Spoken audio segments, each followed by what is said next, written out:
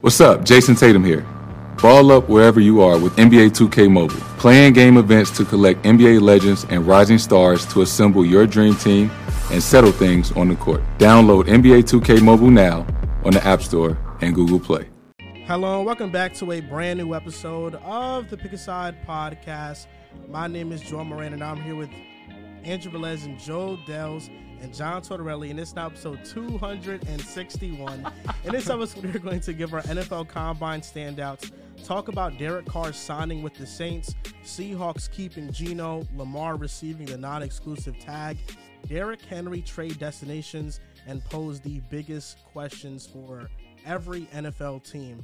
I had a little bit of a brain fart there. I was going to say, you forgot my name? Yeah, you said my name first. No, because I was trying to, I thought my mic sounded a little bit too loud, so.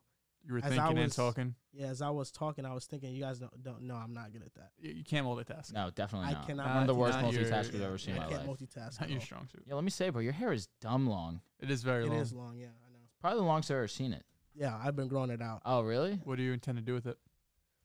I don't know. I'll probably get braids. Tough. I've already experienced the man bun already. Uh-huh. I was actually deciding on cutting it because it's getting a little bit too long to the point where it's like annoying me. Okay. So I'm probably going to keep it at like a good length. That is looks healthy. Not too long, not too short. Yeah, it is healthy. Sometimes. My head be itching sometimes, but I'm not going to lie. Understandable. How many times a week do you wash your hair, bro? Every other day. Probably like all 2 or right, 3 times a week. That's pretty great. That's great. But for some reason, dandruff shampoo doesn't work on me. Yeah. I don't know what it is. Maybe it's just my scalp is dry or something. But it does suck. Nice, man. Like that. Yeah, it does wanted suck to check in, bro. Looks good. Thanks, bro. I appreciate it. Someone said get a How you got? boosty I know Dell's is going to Boston tonight. Yes, sir. If you guys, anyone can be at the Boston game tomorrow, I'll be there with my girl, Boston Blazers. Crazy because I haven't watched the Celtics for the past week, so I'm just going in with fresh minds. I don't really know what's been going on lately. I've just been busy, haven't caught any of the games, so I'm excited to see them first time in person. Guy's shameless, bro's like, oh, man, I'm so happy for all this NFL news so we don't have to talk about the Celtics on a 3-game dumper. It's all right, bro. I don't even know what you're talking about. And, of course, today we have John. We've seen the comments. sir. We're clamoring for John. No Riv, unfortunately, today, but I'll be here momentarily. And, by the way, the Celtics are on a 3-game losing streak. Oh, nice. Wow. Nice. Probably just, regular losses. Just Tatum. I saw Tatum missed a game, right? So I tell you what, bro, Brogdon's They might be been hurt, frauds. Rob. I think, I think so. you might be right. Bro, John. perfect haven't timing watched. to not watch, honestly. I haven't watched. Perfect timing to just pretend like the Celtics I know we're don't exist. dealing with some injuries, so Got it. I was you know what? I'll just when we're healthy. To I'll their watch credit, again. they're one of the best teams in the league when they're dealing with injuries. Grant Williams should stop talking trash before. He's going to make both of them. I don't even know. What He's going to make both. Pulled a Ben Simmons last night. Lose to the Knicks, lose to the Cavs. What's the Knicks do? No, bro. When I saw the clip of him in Donovan's face saying, I'm going to make both of them, and chokes not one, but both free throws. And even the worst part is he missed that second free throw. Smart made an amazing tried play at it. the rim, and 9 times out of 10 that goes in and just rims out. He tried it for sure. Yeah. So, yeah, John is here. And also, I see a lot of guys in the comments asking about John and how you guys like him on the show. John hosts his own podcast. I do. Yes, sir. It's called the Wise Guys Podcast. I've been doing it for about 7 or 8 months. I have my own YouTube channel, but we're at Pick a Side right now.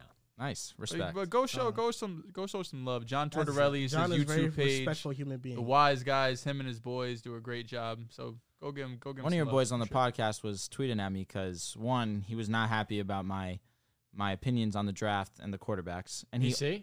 Yeah. Yes, Grand. BC, facts. And then he also he just liked one of my tweets about Daniel Jones, but then goes and proceeds to tweet about how this is one of the worst contracts he's ever seen. He's a Patriots fan. Massive. Got it. So So got you it. thought he was supporting at first? No, I knew he wasn't. You know, so Well, settled job. From the People- get-go. I respect it. People that think they love you. Good conversation, of course. So now, Boom Fantasy picks for today. You guys know we always give our Boom Fantasy I've been on a Fantasy fucking picks stinker lately. I've been so bad. every day of the week. You guys know we give our picks.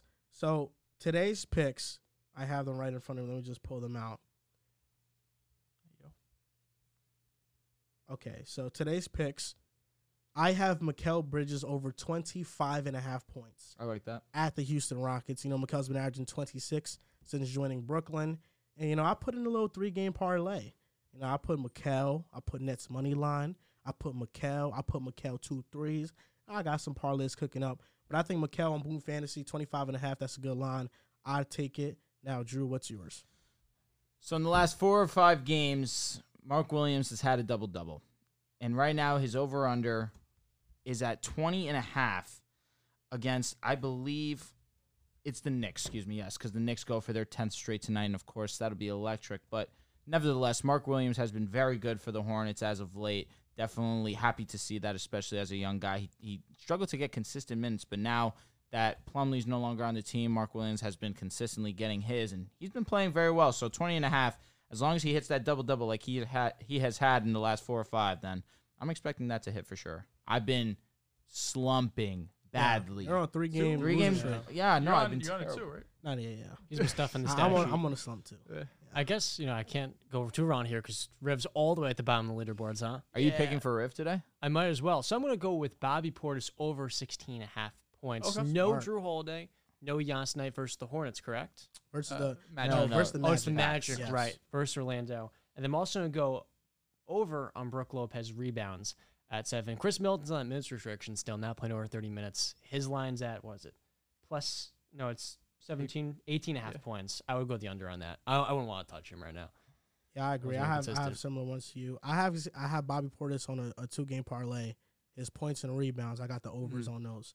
Whenever he plays over 20 minutes, he averages like 18 and Bobby 12. Portis is nice. Yeah, He that's has why to I'm be a gonna, leading candidate for I 6 definitely man. have him. Let's read some How super many chats. leading candidates are there for 6th man of the year, John? 3. Is Emmanuel quickly one of them? Yeah, IQ, All right. Brogdon, and who? And Bobby. Portis. Do you think that Bobby just IQ missed some He's time. probably like a third. He's Bobby probably missed what, like a 2, tier 3 4. weeks? I believe so. Yeah. About maybe a little bit more. I was gonna say IQ I plays. think it was over a month. I was gonna say I remember him being out for a while. I had him in fantasy basketball in our Through the Wire league, and of course the 6-man show. Do you think that IQ is gonna win over Brogdon? He's the favorite now, isn't he? After he played 54 minutes and was absolutely all world against I'm pretty the sure it's Celtics. like the same line. At least on FanDuel when I checked, it was Even? the same line. Yeah. I don't know, bro. IQ has been phenomenal. Bro started, put up 40, and then his 6th man of the year. Like, how the fuck does that work? Riv's pick is Rudy Gobert over 1.5 blocks versus 76ers right now. Okay. Right. Yeah. So you guys can go use code PAS on Boom Fantasy and play there. It helps the podcast a lot. Now let's read some super chats here because we're getting some donations, and then we're going to start the show off. You guys know that we're going to talk about Daniel Jones and all that good stuff. So first super chat, Dells, enjoy the Boston game with your hopeful future fiance. Appreciate it, Brody. we're gonna have a blast. I appreciate it. For a second, I was like, Chelsea must have sent that one. That is funny though. Next super chat, Charles Gibson. Bryce Young weight is going to hurt him. He's 204. I mean, that's fine. That's more than okay. I was gonna say honestly, I was pleasantly surprised that he came in at 204. He probably won't play at 204, but the fact that he weighed in on it, as long as you have a precedent, Kyler 207, Bryce 204, it makes teams feel a bit better. I agree. I mean, I think Bryce Young has showed on tape that he could play and that he's a good thrower, a great thrower of the football. No one ever said anything wrong about, or no one ever said anything negative when Arizona wanted to select Kyler number 1. So why is there suddenly this big stink about people wanting Bryce Young to go number 1? I don't understand. It's not like he wasn't an elite talent every single year that he's been at Alabama. So that's the only thing I struggle with. I think Kyler's in another tier, personally. I do think he's a No, better I prospect don't than Bryce, disagree. too. But at the same time, we can understand what Bryce Young did with Alabama in the 2 years that he started. That's a fact. Yeah, that's true. I just think what hurts Bryce is that this quarterback draft class, you have C.J. Stroud, who's a polished quarterback. Understandable there. Then you have Anthony Richardson, who has the upside of all the elite guys in the league. You know, if Anthony Richardson pops, then he's better than Bryce Young. I'm sorry. If they both reach their ceiling, I think Anthony Richardson is better than him. I understand what you mean. Sure. Where that draft, there was Different Kyler, floors. Haskins, Drew Lock, and Jones. The quarterback selections weren't as great. Number 1 overall, though, there was no Yeah. issue.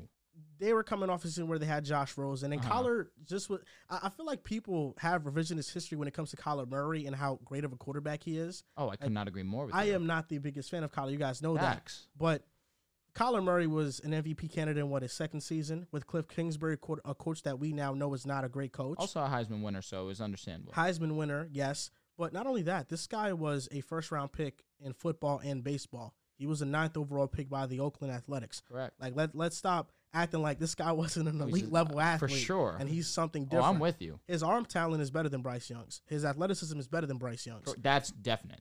And that's the elite trait that Kyler had where Bryce Young, like, he has a lot of great traits about him, but in college, it pops off the screen, elite ability. But in the NFL, guys that look like they have elite ability come and their arm strength is good. It's not exceptional or great. When you're compared with guys like Josh Allen and stuff, you know, your arm strength does not look as great. And those are the elite level guys. And that's where I think I don't even think it's going to hurt Bryce Young. I think he's still going to be a top 5 pick. No, definitely. For sure. At the minimum, he should be top 3, I believe. This from Santos Lopez Loyola, super sticker. Shout out to Santos. Legend. Santos fucking go. And Orlando Martinez. Another fucking go. Shout out Kenny Pickett. Shout out KP. Yes. The better quarterback got paid And today. join us in Boom Fantasy. Link is in the description down below. Now, to start the show, the first topic we have going is Combine Standouts.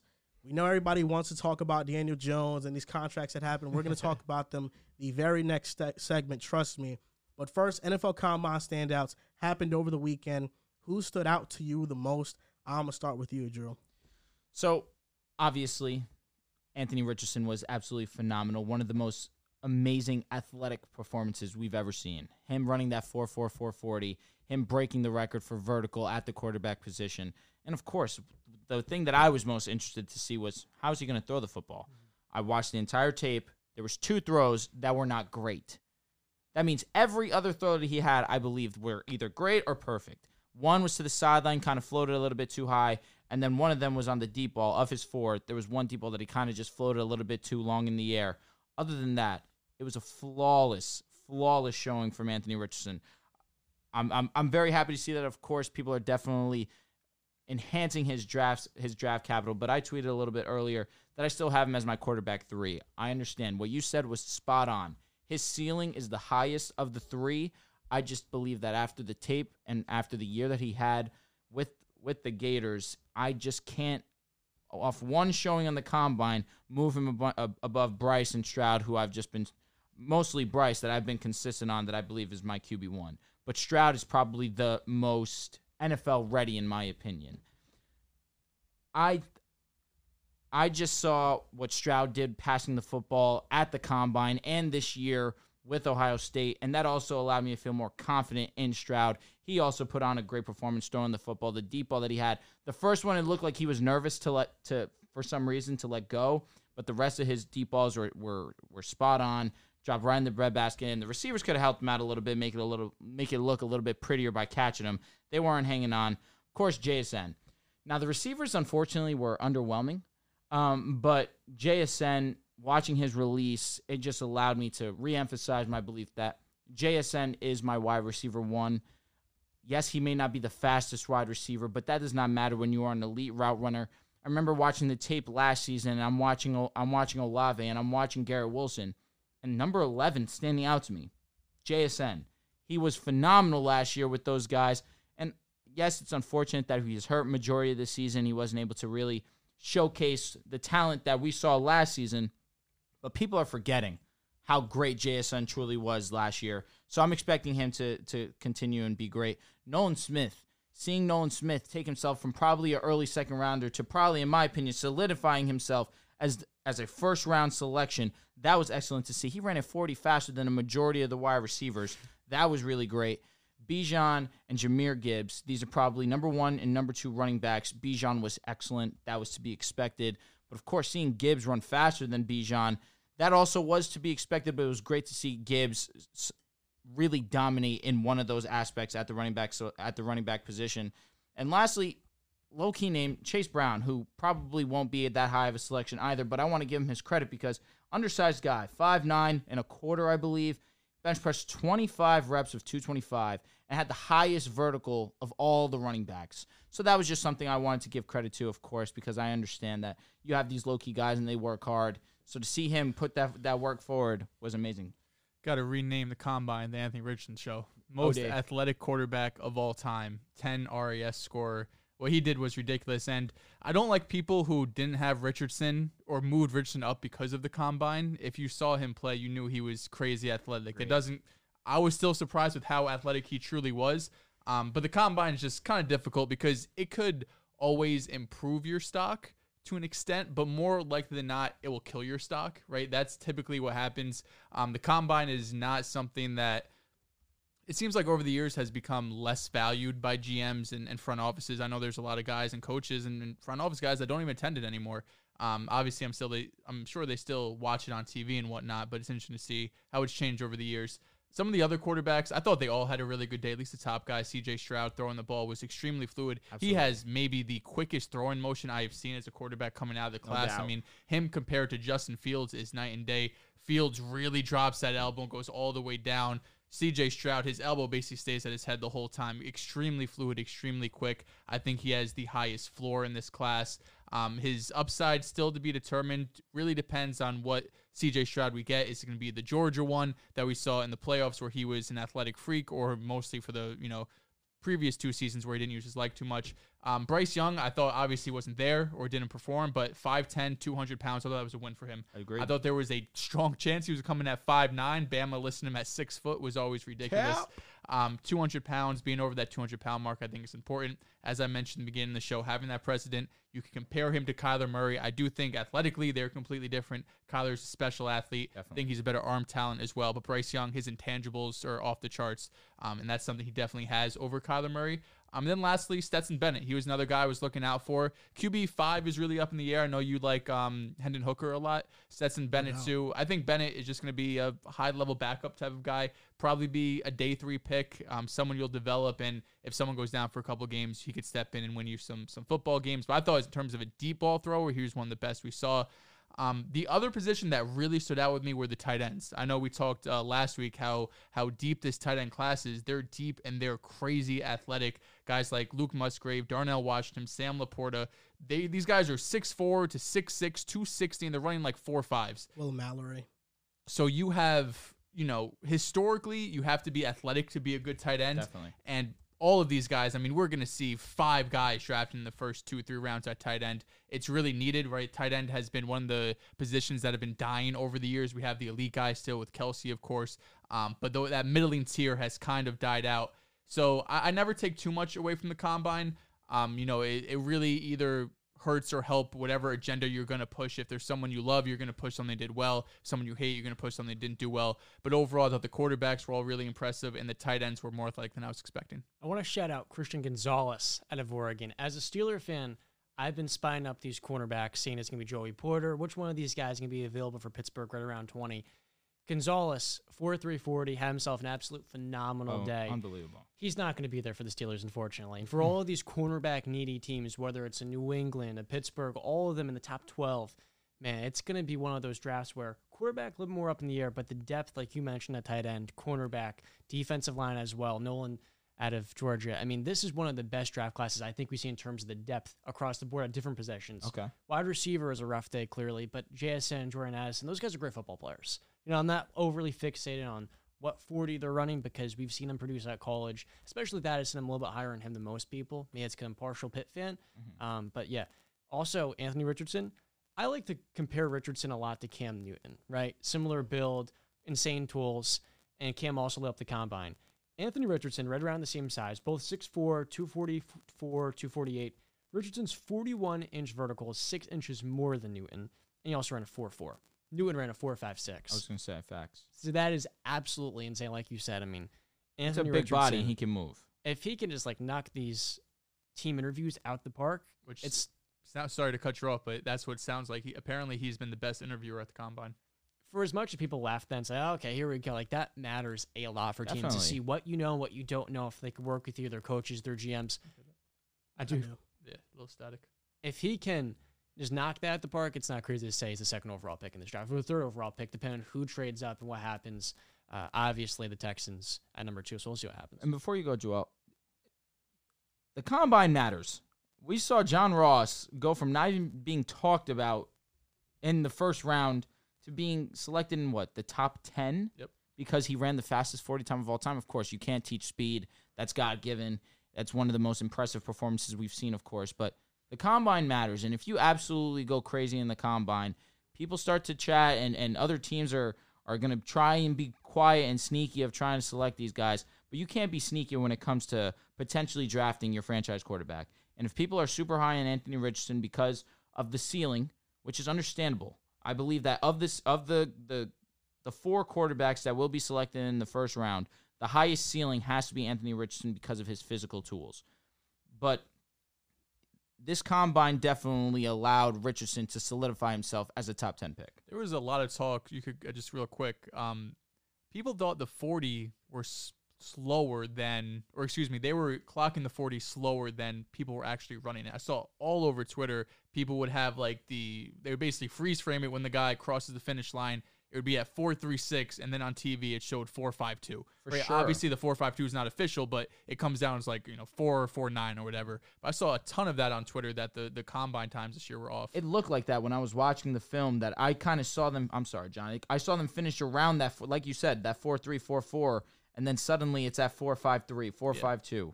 I didn't understand why that was, but I'm glad that my brain did not fail me there.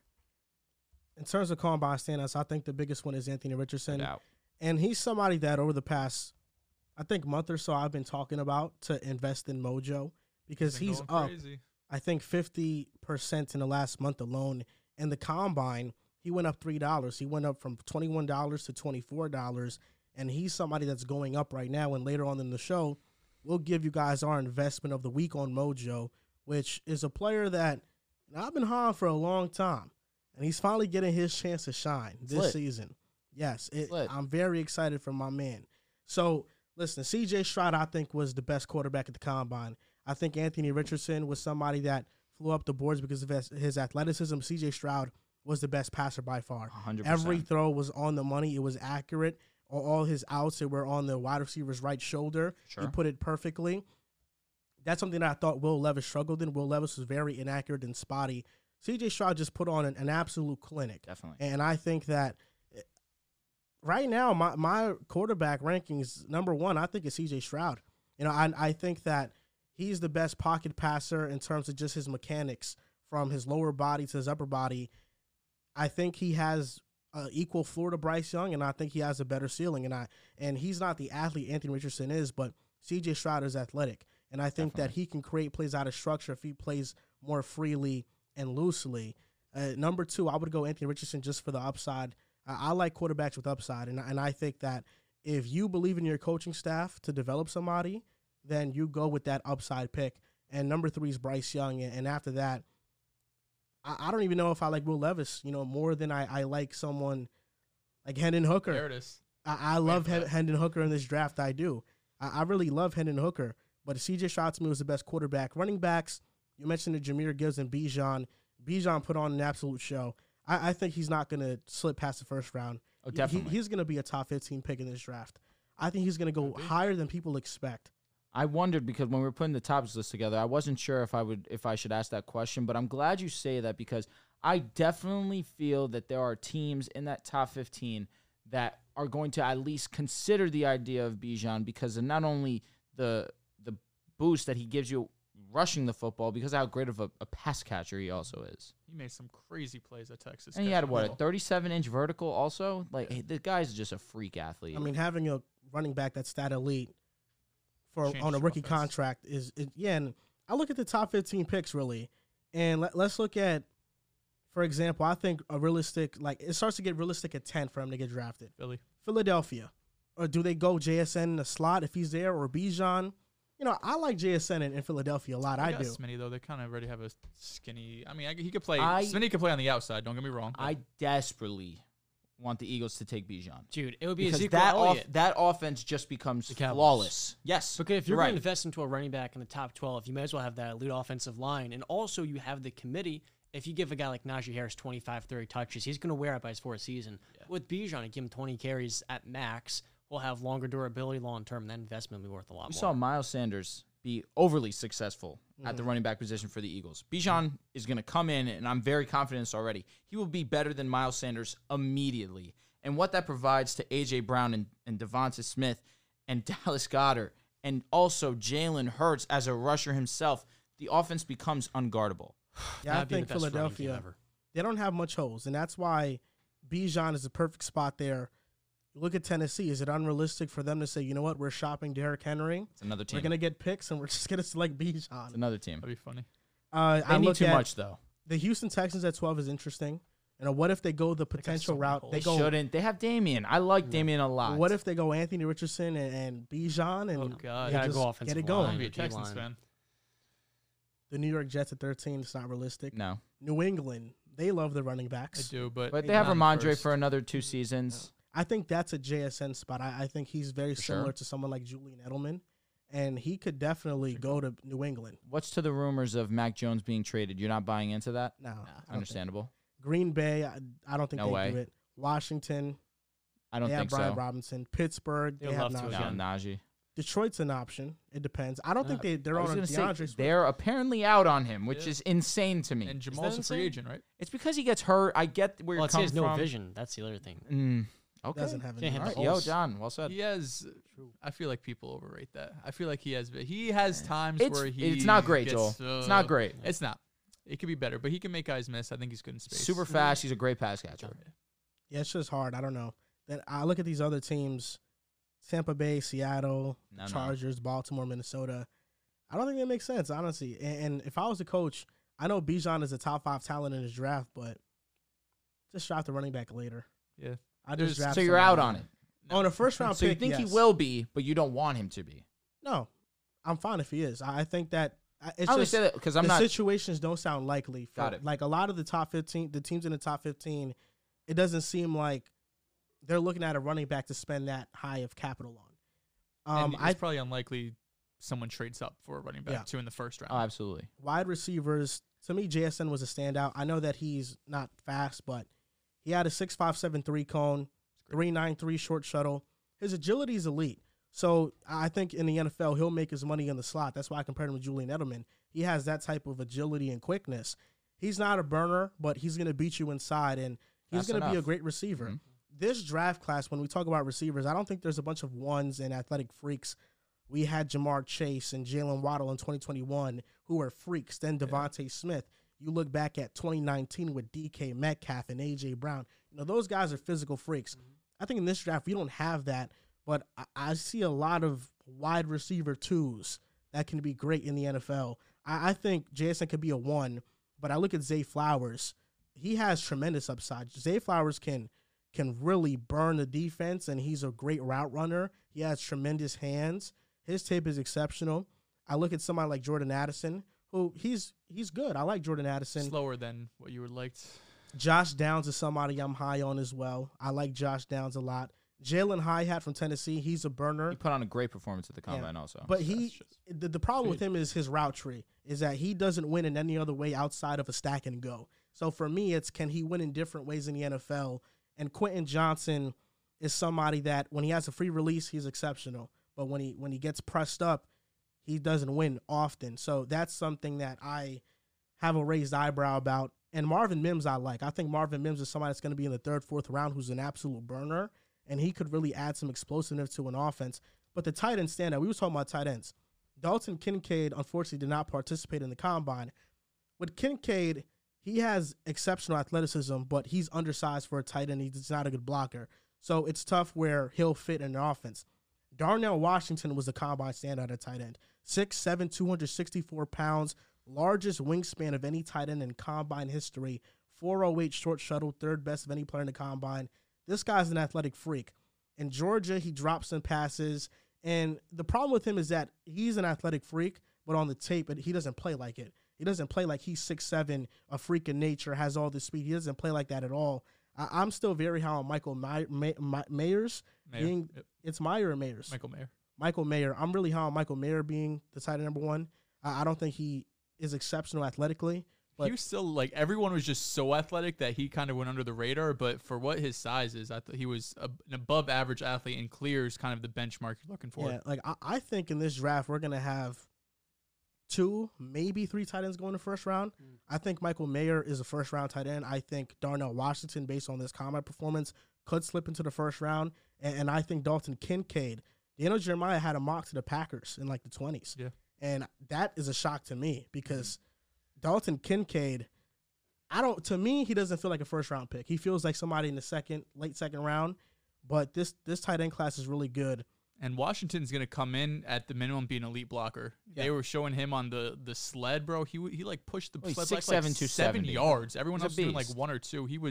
He's like the passing definitely needs some work. Didn't get a ton of opportunity in college, but the athleticism there, the size is there. But at the minimum, he's going to come in and be a great blocker. It's basically having like another offensive lineman out there who can catch passes. But for me, my draft crush, you mentioned Christian Gonzalez. He's going to be a top 10 pick locked. Kalijah Kancey out of Pittsburgh. He's drawing Aaron Donald comparisons because they both went to Pitt and they're both undersized interior defensive linemen. Kalijah Kancey is 280 pounds and ran a 4.67 40 time. Yeah. Kalijah Kancey, I was watching Hendon Hooker on film to see how I like him. It was against Pitt. Kalijah Kancey took over the game. I mean, every play he was in the backfield. Double teams didn't matter. He's somebody that I think is going to be very good at the next level and I think will be a first-round pick. He is amazing. He's amazing, Kalijah Kancey. So my They need to chill with the Aaron Donald comps, though. yeah, I mean, he could be elite at the next level. They're saying Aaron that the Donald's Eagles. probably the best defensive player we'll ever see. I mean, I know, but athletic profiles are similar. I said that we'll ever see. Yeah. All right. If I you wanted to respect say it. he was the best ever, too, I'm not fighting it either. I think the combine standouts for sure. C.J. Stroud. Definitely. I didn't mention him at running back, but Devon Achane, A-Chain. Okay. 4.3. Yep, He ran 4.3. very- Yeah, no he was doubt. amazing. I think JSN, Darnell Washington, and then Kalijah Kancey. And I wouldn't be surprised if the Eagles at 10 take Kalijah Kancey, knowing that Javon Hargrave is going to be a free agent. Fletcher Cox is now older. They need somebody in the interior, and I think that could be a spot for number 10. If Gonzalez is there, do you think that they take the corner instead just for the fact that Bradbury in his contract situation right now is not the best? It depends. I think Gonzalez will go before then, though. Okay, Yeah. I just say that because I know they're 10 flat. Yeah, So, I think that they would definitely look into Christian Gonzalez. He's an elite level prospect. If he falls there, I'd take him in a heartbeat. okay, there's a couple decent cornerbacks as well. So Yeah, Christian But Gonzalez. Gonzalez had the best showing at the combine. Yeah, Christian Gonzalez has a 9.99 RAS score. He's Yeah. No, he did his thing. he's like top did his 1% athlete. I thought Zach Charbonnet had a really nice day, too, running back from UCLA. That third running back is kind of up for grabs. We have Bijan and Jameer Gibbs. But RB3, A-Chain is someone that I know a lot of people like. Zach Charbonnet, when I was watching him on tape, he didn't look exceptionally fast, but he's 6 foot 214 and ran a 4.53. That's plenty fast for me. So I thought he definitely, upgraded his stock this season, this combine. So on Twitter, RJ Fisher tweeted us, and I was talking about Jordan Love. He tweeted under my tweet and said, "Let's go, baby." I got 32 shares at $6 and $7 Jordan Damn. Love, and he's up $223 on Came up. Mojo. Came Calm. crazy. Yes. So 32 shares, how much is that? Times 6. It's 32 around times probably like 6. I 180. was gonna say, hey, Yeah. good shit right there. Oh, I got it. Around Yes. that, yeah. That's 190. 190? Yeah. Around there, and he's up $223. That's one example of people making money off of Mojo, and that now heads into our investment of the week. I think we can all agree. Our investment of the week is none other than Jordan Love. Gotta be. It's simple. gotta It's Jordan Love. And not only right now, you can get him on Mojo for $11. You heard me. I'm sleeping. was You sleeping. have been sleeping On Jordan Love for a year. Oh my God! For Don't 3 do years. this. Don't do this. For 3 years. Well, Remember it what we depends. said? It depends how you define You sleeping. called us crazy for taking more to a year ago. No, that is crazy. No, I won't look crazy. A year ago, yeah. I still would take Tua because I don't know what Jordan Love is. You will soon. Now this. Don't Big do Jordan this. Love guy? I will say Don't that's do this. not the example I would have used though, John. Yeah, no, that is not the example I But would Drew have did used. call him dog shit. Oh, no, it was during the season. He You- was it playing me, like you. dog shit. During for the sure. season, yes. it was us three. Okay, I wasn't here for that. And He was this is never when playing Tua like was dog needed. shit. You guys In took him camp, over he was Tua. terrible. No, this was in the preseason when he had don't even that show game footage versus of him in the camp. Niners There and the was Seahawks. there was Couple of footage. Like interceptions. 2 plays. Yeah, I Yeah, guess and it they were was that horrible. RGK episode, right? Yeah. Yeah. I thought it was during the season. Never mind. Yeah, I mean, I remember before he made his debut against the Chiefs, you were like, he's was stinky. dog shit. He was stinky the against Chiefs were elite. That was the That was the week they first game. suddenly decided That to was be the first game best was good. defense After in the that league. game, no, Yeah. because Chris Jones moved from DE to DT. That's That's what happened. Got it, bro. I mean, they Chris- made adjustments. Good I for mean, them. Chris Jones, when he played at defensive tackle, they were an elite defense again. yeah. Listen, Jordan Love looked like a completely different quarterback this year. Very limited sample size, game. but he looked 10 I know, throws, right? I know, very, very small. was solid. sample size. Listen, I got But over you a couldn't- rack. Couldn't have asked for anything more from what he did in that garbage time cleanup. Listen up, buddy. Jordan Love. Don't look at me when you say that. 'Cause you Mojo. can't pretend like I'm not invested. No, you are. All I right, know you're say. invested in, but we're not going to forget your past history and the slander. Oh, eat it. No way.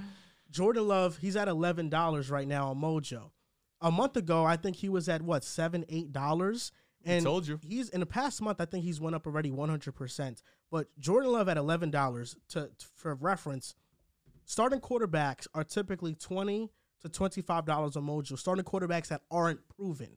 So once Aaron Rodgers gets traded from Green Bay, and it's likely that might happen, Jordan Love's price is going to skyrocket because he's going to be projected as a starter. And then if he plays well and is better than an average quarterback, he can go up to $30. So from $11 to $30, you're doubling your money. It's an easy flip, in my opinion. That's why I've been investing into Jordan Love for a while now. And with how great Christian Watson looked toward the second half of the season, that little spurt we saw with them against the Eagles, if the Packers trade Rodgers, they're getting something similar to that Russell Wilson package, multiple first-round picks to invest into the offensive line, the tackle positions. You upgrade there. You protect him with Aaron Jones. That offense can be really good in 1 or 2 years, and his ceiling is really high. And that's why he was taking the first round. How high, John? You know, here's my issue. Be a You top guys 10 quarterback. were saying he was shit as if he wasn't sitting Why you behind the laughing? back-to-back. I don't think MVP. anyone ever said he was shit. I just Yeah, think you did. people. No, I know for a fact. I said that the tape that we saw, He did he say looked that. like dog shit. I said that for a fact. I always just thought you guys always hyped him up, and I'm like, he's been a backup. Can we? Y'all said he was see better it? than Tua. No. We're not You- seeing you- anything. no. That was insane. This is the funny thing about Dells here, is that Dells would say he's a backup for a reason. And I'll be like, I yeah, don't think because I ever he's said under. he's a backup. Yes, for you a I'll did. be honest. Yes, you I did. mean, but he also was behind Aaron Rodgers. Yeah, for I know, sure. but that's why I try to tell into Dell's brain. No, I this just is not processing. I just didn't like having blindless hope into some guy you never saw play I did see him play. in college. Yes, and I think that learning under Aaron Rodgers and a great coach in Matt LaFleur Should help. is going to help him great develop. coaches. I was going to say, is LaFleur a great coach? I think he's a great coach. I think Why is he he's not a good great offensive coach. I think so. The number one way to develop is by getting reps. That's something he has not had correct. really at all. So I he agree. gets that opportunity this year to learn by growing. He was not a ready-made quarterback coming out of Utah State. It's going to take him. Are we? How serious? Hey, are it we? wasn't me. That was ESPN. My apologies. He wasn't a day one quarterback. Try to throw dirt on my name. That's My So you insane. give him goodness, 2 or 3 years, and he's going to shine. Listen, I'm the Jordan Love guy. We know. I know what he's gonna be, and it's gonna be shocking everybody else, not me. We know, and this ain't a Tua situation where he's mid. That's a real It's J Love we talking about. It's Mr. J Jordan Love. Love we talking about. Gotta. I think they have Let's to put some decide on respect his on Jordan Love. 5th-year Put option some this season. respect on Tua. Oh, we'll see. I mean, they'll pick it up. I'm assuming. We'll see. Dolphins said, we don't need Lamar. We got our franchise guy. Yeah, it's pretty wild. They don't have any first round picks to It's also trade. true. So can disagree. I now guess you could do 24. Jackson goes. Are you guys gonna do your top 5 each position like last year? Guess we will. We'll probably get into those episodes starting next week. Now let's go on to what just happened in the NFL. The Giants paid Daniel Jones and put the non-exclusive tag on Saquon Barkley, Sir. and we'll get into what that means in a minute. Now Daniel Jones has signed a 4-year extension worth $160 million with $35 million in incentives, $82 million guaranteed, which means it's a 2-year guaranteed deal. The last 2 years are not guaranteed. And they gave Saquon the non-exclusive tag, $10 million in 2023 if he remains with the Giants. And Daniel Jones' cap hit in 2023 is going to be $18.5 million. So with this move, the Giants go from $44 million in cap space to a projected possible $16 million to $24 million cap space. So it gives them some flexibility to make moves. And they have 11 picks in this upcoming draft. Daniel Jones gets his $40 million guaranteed. Drew, what do you think about Daniel Jones getting this money? So, I was very adamant this entire season. I need Daniel Jones to get a contract extension from 30 to 35 million. I never, ever, ever touched that 4 number. I didn't want to do it because I understood that is for selective territory. However, now we live in a reality where the potential is there for Daniel Jones to make $40 million continuously for 4 years. Why this deal is not as bad as people are trying to make it out to be is because, essentially, this is a glorified franchise tag. Joel said that best, and he's 100% correct on that. The franchise tag this year for Daniel Jones would have been around $31 million, I believe. But now, instead of that, they're instilling a vote of confidence in Daniel Jones. Say, hey, we're giving you 2 years now. We're giving you the money that you wanted. Show it to us. This also allows them a little bit more cap flexibility, like you mentioned already. With Daniel Jones' cap hit, it'll probably be around, you said, around $19 million, which that includes Saquon's franchise tag already, which means that now they'll be able to be a little bit more active this offseason because there are rumors, potentials that receivers can be moved. DeAndre Hopkins, of course, that's one of those names. More so, I want to speak to the potential of what could happen on a draft day because last year, A.J. Brown wasn't supposed to be moved. There was no rumors of A.J. Brown being moved. There was no rumors of Hollywood Brown being moved. Suddenly, on draft day, A.J. Brown, the bigger of the two, absolutely, but two big names at the wide receiver position were moved for first-round picks. Now, I don't see that being the case with the Giants per se. However, would it be insane to see them try and go out and get a DJ Moore potentially? Who knows that the Panthers are in the business of selling, but we don't know that whole situation. Chris Godwin on a team that right now, what's their direction in the Tampa Bay Buccaneers? We really don't know. They just paid a receiver and Chris Godwin, but don't really have the quarterback that you can really trust, and not Kyle Trask. That's a joke. Is he one of those names that could potentially move? Mike Evans potentially. Understand that he's getting older. Is he not going to be? Is that not money that the Bucs want to allocate towards an older receiver? Although he's been the model of consistency, because you understand you need other assets elsewhere. So it's not insane to understand that the Giants needed to lock this down, because what other options did they have? To stay where they are in the draft, hope for the best, and not have that quarterback, not pay Daniel Jones, and restart this process. When we did the show a couple weeks ago, I said the exact same thing. It would take the same amount of time for you to build a championship roster, or try and build a championship roster with or without Daniel Jones. So why not just bank on having the quarterback already? Understand that this guy was good enough to at least take us to the playoffs with a roster that was horrendous, one of the most overachieving teams that we've seen in a long-ass time, and win a playoff game. And yes, I'll use context because I'm not one that likes to shy away from the truth. That Vikings defense was atrocious. But nevertheless, what'd I say? No, I just said Mike White. Oh, no, what about him? He beat up on the Vikings. Oh, no doubt about that. He definitely did. Games. But at the minimum, Daniel Jones, in the biggest moment of his career, outside of course the Eagles where they absolutely got dominated. Eagles were a simply better team on both sides of the ball. But against the Vikings where Kirk Cousins is answering every punch that Daniel Jones is throwing at him. But that didn't stop Daniel Jones. He continued to overcome. He continued to get the ball down the field. Also, of course, Saquon Barkley now being tagged. You needed to bring Daniel Jones and Saquon Barkley back if you were the New York Giants, because these were the two main reasons, the two only reasons offensively, player-wise, why you were able to have success. Let me not disrespect my boy Andrew Thomas, of course, one of the best left tackles in the game, but I'm talking position players, skill position players. Daniel Jones, Saquon Barkley, the most essential pieces to the Giants having success, not named Brian Daboll, of course. But now your focus needs to be getting Daniel Jones a receiver. You cannot continue running out the same old wide receivers when they're the slowest group of wide receivers in the National Football League, when they run an average of a 4.7. You need to go out and be active. You need to put Daniel Jones in a position to be evaluated properly, because I hate this. He only threw 15 touchdowns this season. He only made 7 big throws according to PFF. Get him a true wide receiver and we can really evaluate. And of course, people like to mention the 15 touchdowns, passing touchdowns, but refuse to mention he had over 700 rushing this season. They refuse to mention that he would get into the end zone continuously as a quarterback.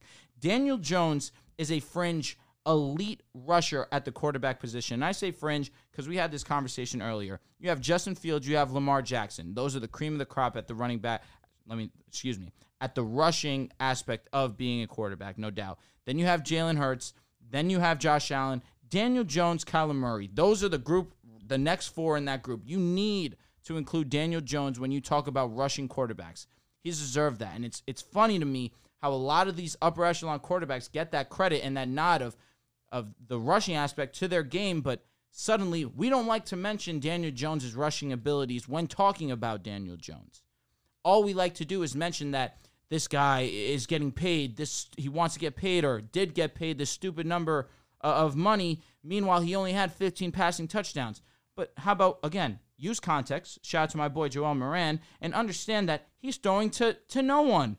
He made Isaiah Hodgins someone that we can sit here and talk about because they were that desperate at the wide receiver position. A guy that was a free agent, was cut by the Bills, was picked up by the Giants, and Daniel Jones was able to have success with him. Bring him a true option so we can really evaluate. This is essentially a 2-year deal. The Giants said, listen, we trust you.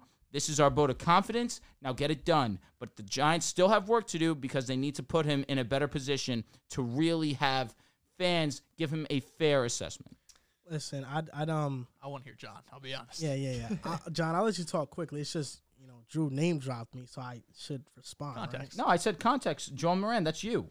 Even if you add in the rushing, it's 22 total touchdowns and 3,900 total yards. Okay, 22 total touchdowns. Is that moving you? Not a ton. Over 700 rushing. That's the breakout year. 22 total touchdowns we're talking about. At the quarterback? And that's crazy. Listen, it's not, I have been like, people talk about me as if I don't like Daniel Jones. It's not enough. I don't want to hear it. Your Daniel Jones card stripped. It's just that I am someone that's very even-keeled in these moments. Cap. Where I evaluate Daniel Jones fairly. You evaluate Daniel Jones so far out the spectrum where, yes. I've never called him top 10. I've never called him elite. You took him over Tua. No, I did not. Yes, you did. Did he not take him over Tua? You probably took Tua. Nah, bro. I remember you taking him over Tua. No, I did not. I don't know. Well, we could go back on the film and look at that. No, I can tell you exactly what I said. With the fact that Tua's injury concerns are a strong question, that if you wanted to take Daniel Jones, it would be understandable. But what goes on in the football field at the quarterback position, I take Tua 10 out of 10 times. Respect me. Don't ever do that. It's my guy for life. This is the thing about Daniel Jones. Yes, the wide receiver group is not good. It is what it is. I don't think Daniel Jones made those guys, though. And I think that you often try to say these quarterbacks make these players when maybe sometimes this guy just didn't get an opportunity. He was just having to be good. Because Isaiah Hodgins, as much as Daniel Jones made him, he was wide open a lot. Yeah, and Josh he was making plays. Be successful. He never got an opportunity. And who knows what went on in that? Like Gabe Davis. But who knows what went on in that building? But we're not sure what happened. But I remember you telling me Kyler Murray made Christian Kirk, and then he goes to Trevor Lawrence and has his best season of his career. Talking about elite prospect. I remember you telling me Derek Carr made Hunter Renfrow. I don't think he made Hunter Renfrow. Renfrow was just injured this past season. Nah, he was lucky for that because he was not great by any means. Not even good. I think that sometimes these players are just better than we expect. With that being said, Kirk, one you got. Are the Giants receivers good? No, they're not. I think this year what helped them as a team is that they were able to run the ball effectively. Absolutely. Yes, you can point to Daniel Jones being one of the catalysts of their rushing attack and their offense. Definitely. But when it comes to you often like to prop up Daniel Jones as the nucleus of the offense and the reason it works. When I think it's easily Brian Dable. You said I like to do that? I feel like you give all the credit to Daniel Jones. So you just capped. Am I crazy for thinking that? Not all of. I appreciate that. Credit to every to single Andrew time. Thomas, to Dable. He gives Daniel Jones more credit than we do. And that's it. I think that for me, I'm here. When I think about the Giants and Daniel Jones and Brian Dable in the situation, my name. Don't do that. Not with me. I barely hear you talk about Brian Dable, bro. I'm sorry. I said outside of Brian Dable, we're talking about players. 5 seconds to Brian Dable, and you talk about Daniel for 10 minutes. It's a Daniel Jones topic. It is the Daniel Jones topic. I'm sorry, but when I think about the Giants, I can go on for hours about Dable. Maybe I'll give 5 minutes to Daniel Jones. But he is the reason. You have no respect and for then him. Saquon Barkley being an all-pro running back again helped this offensive line. I saw there was numbers on Twitter about when Daniel Jones has Saquon and when he doesn't. And he's a significantly worse quarterback. That being said, every quarterback will benefit from an elite rushing attack. Absolutely. That is the case for everybody across the league. I think that for the reasonable price, the Giants can win with Daniel Jones. It might be difficult, and although this is a glorified franchise tag, I think they gave this contract to Jones because, one, they aren't 100% sure about him. That is number one. I think number two, they're giving themselves a 2-year window to try to compete and try to compete right now. They have some cap space, and I think the first move I'd make is going and getting Jacoby Myers on free agency. That's a guy that I'd probably pay for.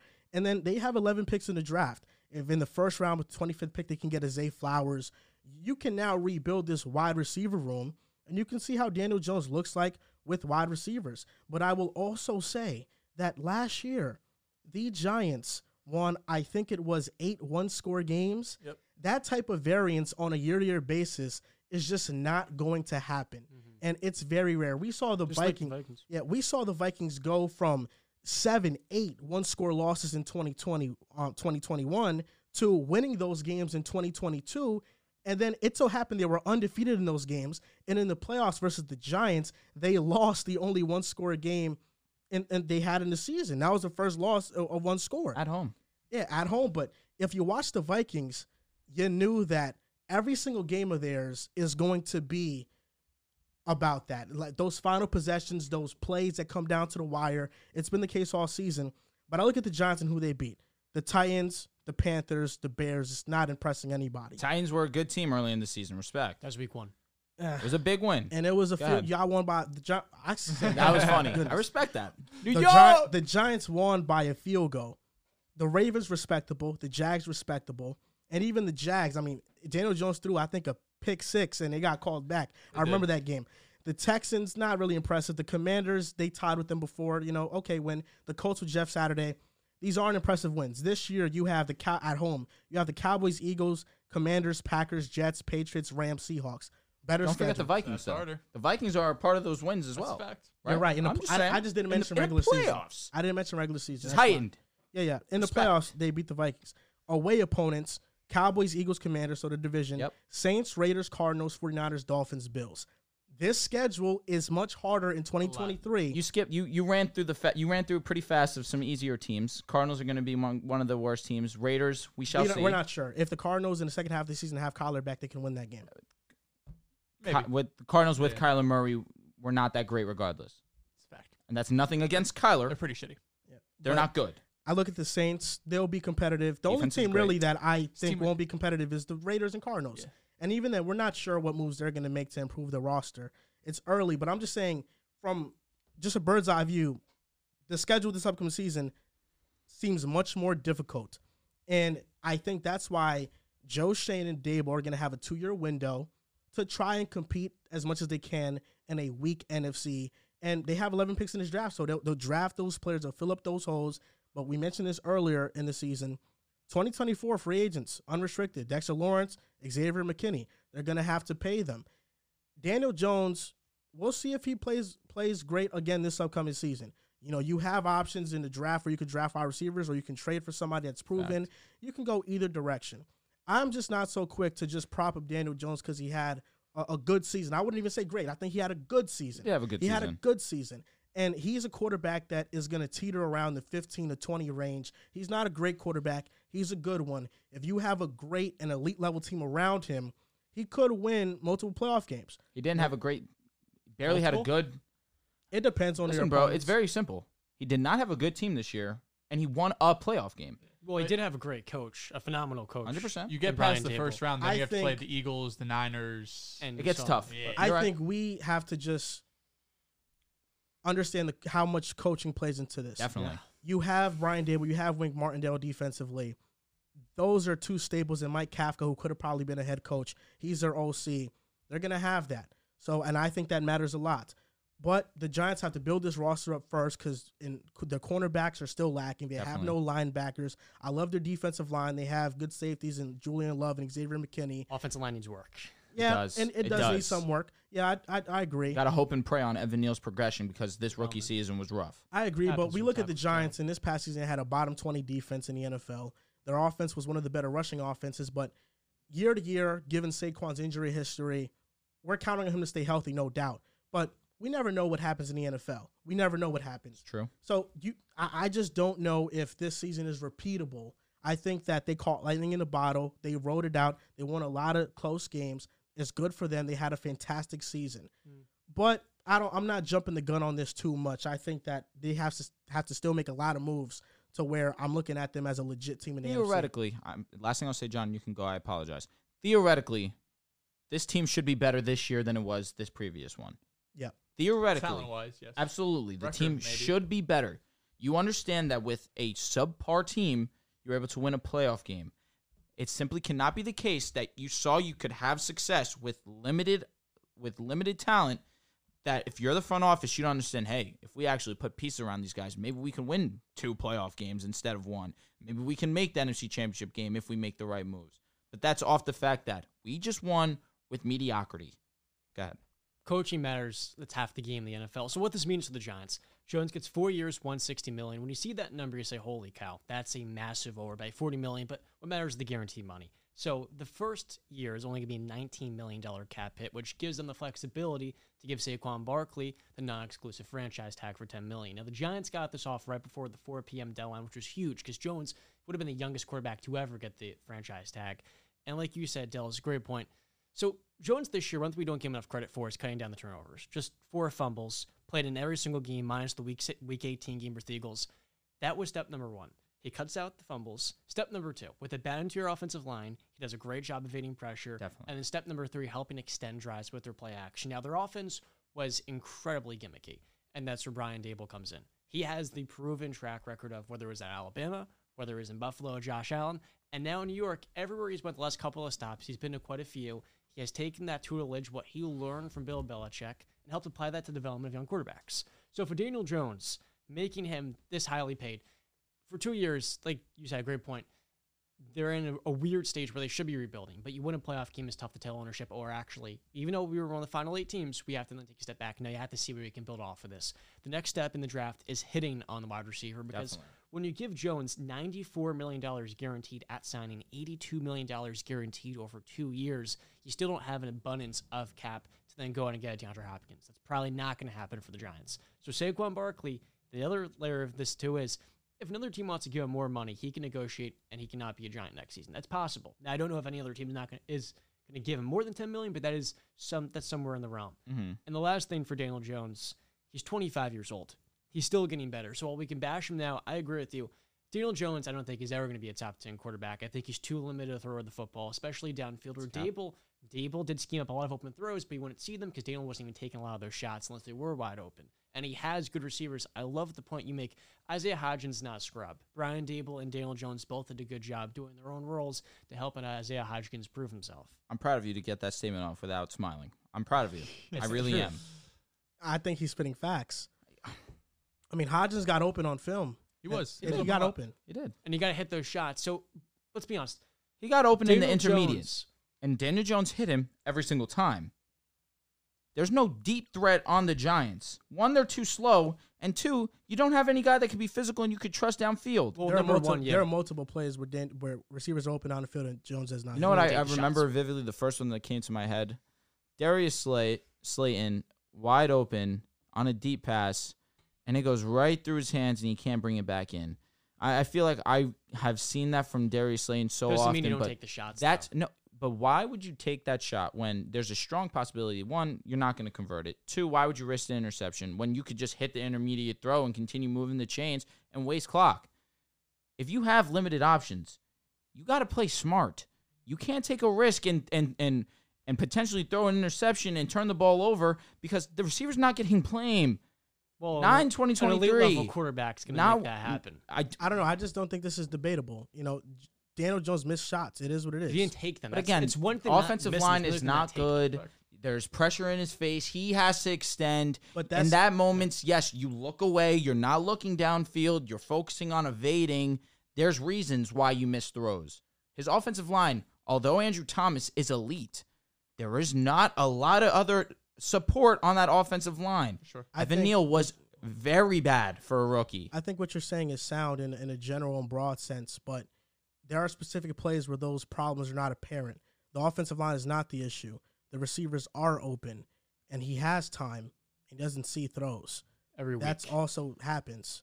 And I'm not going to act like I'm watching this all 22 because all I did was watch a Brett Coleman video, film analysis on Daniel Jones, and he pointed out a bunch of throws Daniel Jones did not hit. You know, this is somebody that I respect Brett Coleman's opinion a lot.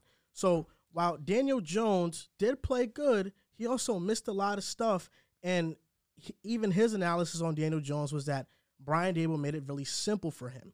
So I know for me, I can't point that stuff out because I'm watching it from the broadcast view. I don't know what's happening past 10 yards down the field, but somebody who takes the time to watch the film like he does, I do respect his opinion, and I kind of take that into account. I think Daniel Jones is somebody that, as much praise as we want to give him, we also have to be realistic about who he is. So Jones is a high-level floor raiser. He's a great game manager, but he's not going to raise your ceiling to the highest levels, and that's okay to accept. But it's an important thing for the Giants to monitor or look for alternative options. That way you don't become the Tennessee Titans. And I think that's what the Giants did with this contract. It's a 2-year deal. That's all it is. And we said it, a couple of weeks ago when we were previewing or maybe just discussing the rumors that were going on around $45 million. And although you never wanted to give him $40 million on an annual basis, the worser thing you could have done, if that's a word, is pay him $32 million on the franchise tag, and you have no flexibility because since it's basically half of that at $19 million, now the Giants could actually make improvements to this team. But to talk about Daniel Jones and this contract, when I first saw it, 4 years, 160, up to $35 million in incentives, you sit there and you say, you're going to pay Daniel Jones maybe $50 million a year? That's not ideal. But then once the numbers come out, you get the guaranteed money. When the guaranteed money is, it's a 2-year contract. That's all it is. It allows the Giants to kind of see what they have in Daniel Jones, not have an extremely long commitment towards him. And honestly, I think with Brian Daboll, it's going to be pretty hard for Daniel Jones to suck, right? Maybe he's not going to go out there being an all-pro quarterback. He's not going to be a top 5 guy. But he's also shouldn't wreck your team, right? He shouldn't go out there and be Zach Wilson and be the worst starting quarterback in the league. So I think there's at least a floor we have with Daniel Jones now that the front office could pay him and say, we know if he gives us what he did last year, we're okay with that. Because like Drew mentioned, I don't know realistically what other options were out there. They're drafting in the late 20s. They do have some cap space, but now you're paying Daniel Jones. You were never probably going to let Daniel Jones walk and bring in somebody else. It was always Daniel Jones and maybe a draft pick or a free agency on a cheaper contract. And who knows, maybe they could be in the market for one of the high-level backups, although they do seem pretty confident in Daniel Jones, maybe bringing back Tyrod Taylor, who could make a spot start here and there. But I think overall for the Giants, it was the right move. If you want to bring back Saquon, you want to bring back Daniel Jones, this is the way to do it. You franchise Saquon. And I know there were some people talking about like the whole non-exclusive stuff. No, Saquon's going nowhere. No team is trading 2 first-round picks, which is basically what you would have to do to get Saquon Barkley. No one's doing that for a running back, plus paying him whatever it was. So that doesn't change by position, whether it's a quarterback or running back. It's two first-round picks. Holy shit! So no team. I thought the other way around. Yeah, no team is doing that for a running back, no matter how great you are. We're gonna talk about Derrick Henry later. He'll probably go for a 2nd or 3rd round pick, right? So I think for the Giants, I know I haven't been the highest on Daniel Jones over this past year.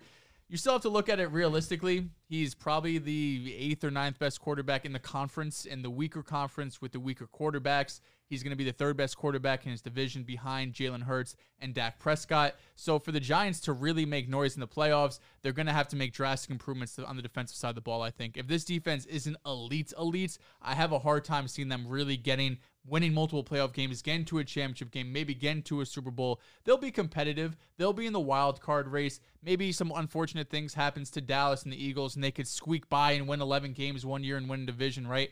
But it is hard to see Daniel Jones, like you mentioned, John, raising the ceiling of this team and becoming a 4,000-yard passer with 30 touchdowns and getting MVP votes, which is basically what you're expected to do at $40 million. This is basically the Dak Prescott contract from a couple years ago. It's 4 years, $160 million. We know Dak Prescott had proven so much more than Daniel Jones did at the time.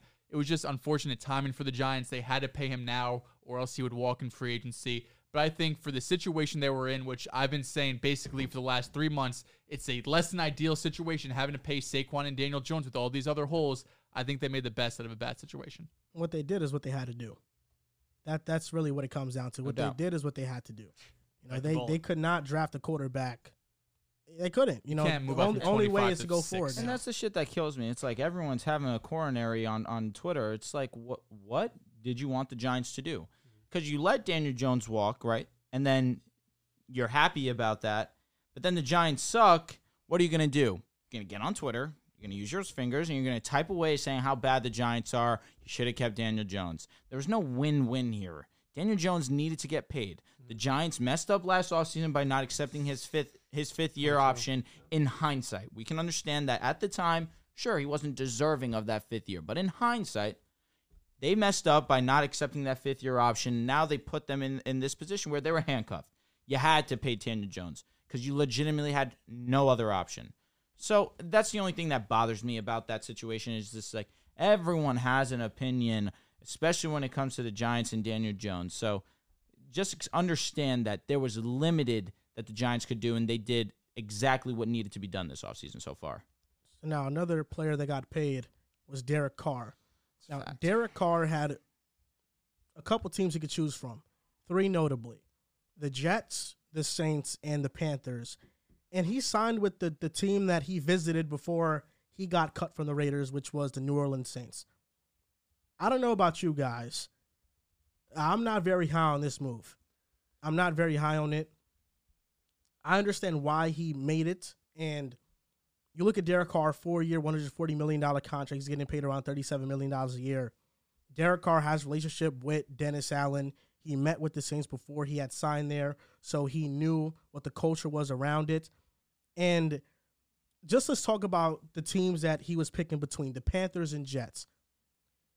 As much as the Jets have made progress in these recent years, their roster is still extremely young. Their offensive line is a question mark. Robert Saleh's track record as a coach, and if he's going to be a great one, is still a question mark. And 2 good years from the Jets, and I would say really 1 good season, does not diminish what has been a decade-long reputation of what we've been. So Derek Carr choosing the Saints, I think, was also, from an organizational standpoint, I trust the Saints with Mickey Loomis more, somebody who's been magically able to work with Cap like a magician. For sure. Every single year. He trusts Mickey Loomis more. He trusts Dennis Allen, his old coach, more. And the Saints are a team that's ready to win now. You know, despite the Jets and, their record before they lost 6 in a row, the Saints are a team that they have veterans. They have a team that they want to win now, and that's why they keep prolonging these contracts, because they believe they can win. You look at the Panthers, I love their coaching staff, but they're just not complete yet. There's still holes on that roster that need to be fixed, and that's why I think he picked the Saints. And an interesting stat about the Saints is that since 1993, Saints have had 472 quarterback starts from quarterbacks not drafted by them. Looking at the Saints offense, Derek Carr, Alvin Kamara, Michael Thomas, we'll see if he's back, Chris Olave. Their offensive line ranked 29th. They had a lot of injuries. Okay. The Raiders' offensive line ranked 10th. 9 different players played at least 100 snaps for the Saints last season at the offensive line. And only 2 had above-average PFF grades in Ryan Ramczyk and James Hurst. I think offensively this is a good fit with Pete Carmichael. I think Derek Carr he's great under center. Since 2019 under center, he's 5th in QBR. He's 2nd in completion percentage. He's tied 7th in passing touchdowns. And Carr has had the most touchdowns. He had the most touchdowns over 30 yards in 2022. He was 3rd in QBR under pressure. And since 2014, he has the most game-winning drives of any quarterback with 33. And he finally has a great defense. I know the Saints defense took a step back, but last 3 seasons, 2020, 5th-ranked defense, 2021, 4th-ranked defense, 2022, 9th-ranked defense, and in the second half, they were really elite. Derek Carr has a great organization. He has a good offensive supporting cast. He has an elite defense. I think this team will win games. Where I don't like it is that I saw the Saints last season start Jameis Winston, and very quickly it was apparent Jameis Winston was not good. Sean Payne hit a lot of things in Jameis Winston's game that were fatal flaws, and you saw that. Andy Dalton was not bad last season. He had 18 touchdowns and 9 interceptions, had a 95 passer rating. And in terms of what Derek Carr brings and what Andy Dalton brings, Derek Carr in 2022 had 24 play attempts plus scrambles on broken plays. Andy Dalton had 25. So in terms of them as quarterbacks and able to create out of structure, they are similar. So the difference is going to be how much can Derek Carr offer that's much better than Andy Dalton in the pocket. This past season, Derek Carr was 13th in EPA per play. Andy Dalton was 20th. So while I do think Derek Carr is better than Andy Dalton did play well last year. And for this move to have a huge impact on the Saints, Derek Carr is going to outplay him by a wide margin, and that's still to be determined. I think the difference between Dalton and Carr is that Andy Dalton, under intense moments and pressure, he crumbles. He doesn't play well. Derek Carr in those moments thrives. So I think that can be the difference in the fourth quarter. When Derek Carr needs to make a play, he'll make those plays. But I don't know where this puts the Saints. It puts them as a potential playoff team, but I don't view them as a legit or true contender, and I'm still very skeptical on Dennis Allen as a head coach. This is a really weird move where he reunites with Allen, who was fired in the middle of his rookie season. For the Saints, this does raise their ceiling after winning 7 games last year. But my question is, why are the Saints so stubborn to winning now? You had the 30th overall pick that you got from the 49ers. Since Sean Payton retired, I felt like this team should have rebuilt and took a step back and then draft a younger quarterback, where it feels like now they're kind of taking a page out of the Colts playbook, maybe, of Frank Reich, or going with all these veteran quarterbacks. Last year, you tried Jameis. He took a shot in the dark. It didn't pan out. He had some injuries, too. I get that. But with Derek Carr, you know what the ceiling is. You've talked about him. Great point. In the regular season, he can make some big-time throws, but in the playoffs, Derek Carr's not bringing you anywhere. And what I think of is that game versus the Bengals where they blow a 10-point lead in the fourth quarter and with the season on the line is throwing short of the sticks. That's what I think of when I think of Derek Carr in the biggest of games. So for the Saints, in this division, you're in prime position to get a win next year because you don't know who's going to be under center for the Buccaneers and the Panthers as well as some issues. But I really wonder if the Saints team actually has a direction, because the more I look at them with all their cap stuff, talked about Mickey Loomis has done, this organization is so stubborn in being respectable that they've kind of gotten to a point where it's like you're tying yourself to a hip of a team that's not going to win a playoff game in the next 5 years. And so I like this move for Derek Carr. He gets stability, and I think another reason why I chose the Saints is because he feels like they won't draft a quarterback to then, usurp him, the way the Panthers may have with a higher draft pick. But ultimately, for New Orleans, this is a really weird move. I put you in prime position to win the division, but where is this leading you? Let me ask you this question. Over under 2.5 playoff wins next 5 years for the Saints. No, I'm not going to make that. Under. 5 years, so much could change. A lot can change exactly in the NFL. 5 years ago, Tyrod Taylor is the Bills quarterback. Is his defense going to get any better than it already is right now? No, not really. Is Michael Thomas going to be healthy consistently? You don't know that. Is his offensive line going to get better? I mean, it can't be any worse. That's the hope, that it gets better. Mm-hmm. Trevor Penning will be healthy next year. What are you going to do at the running back position? Yeah, their defense is great, but it's getting older. And I think that's a problem. Their entire defensive line is old outside of Marcus Davenport. Cameron Jordan, David Onyemata, they're older. Demario Davis is older. Everybody's kind of reaching past their best years. This past season, defensively, especially in the pass defense, where they were second ranked right behind Philadelphia, they were phenomenal. 9th ranked in terms of fewest points allowed per game. The defense was great. That was the one thing that carried over from the season prior. The issue and why I'm not all in on this move, similar to what you said, John, because you spoke a lot of truth there.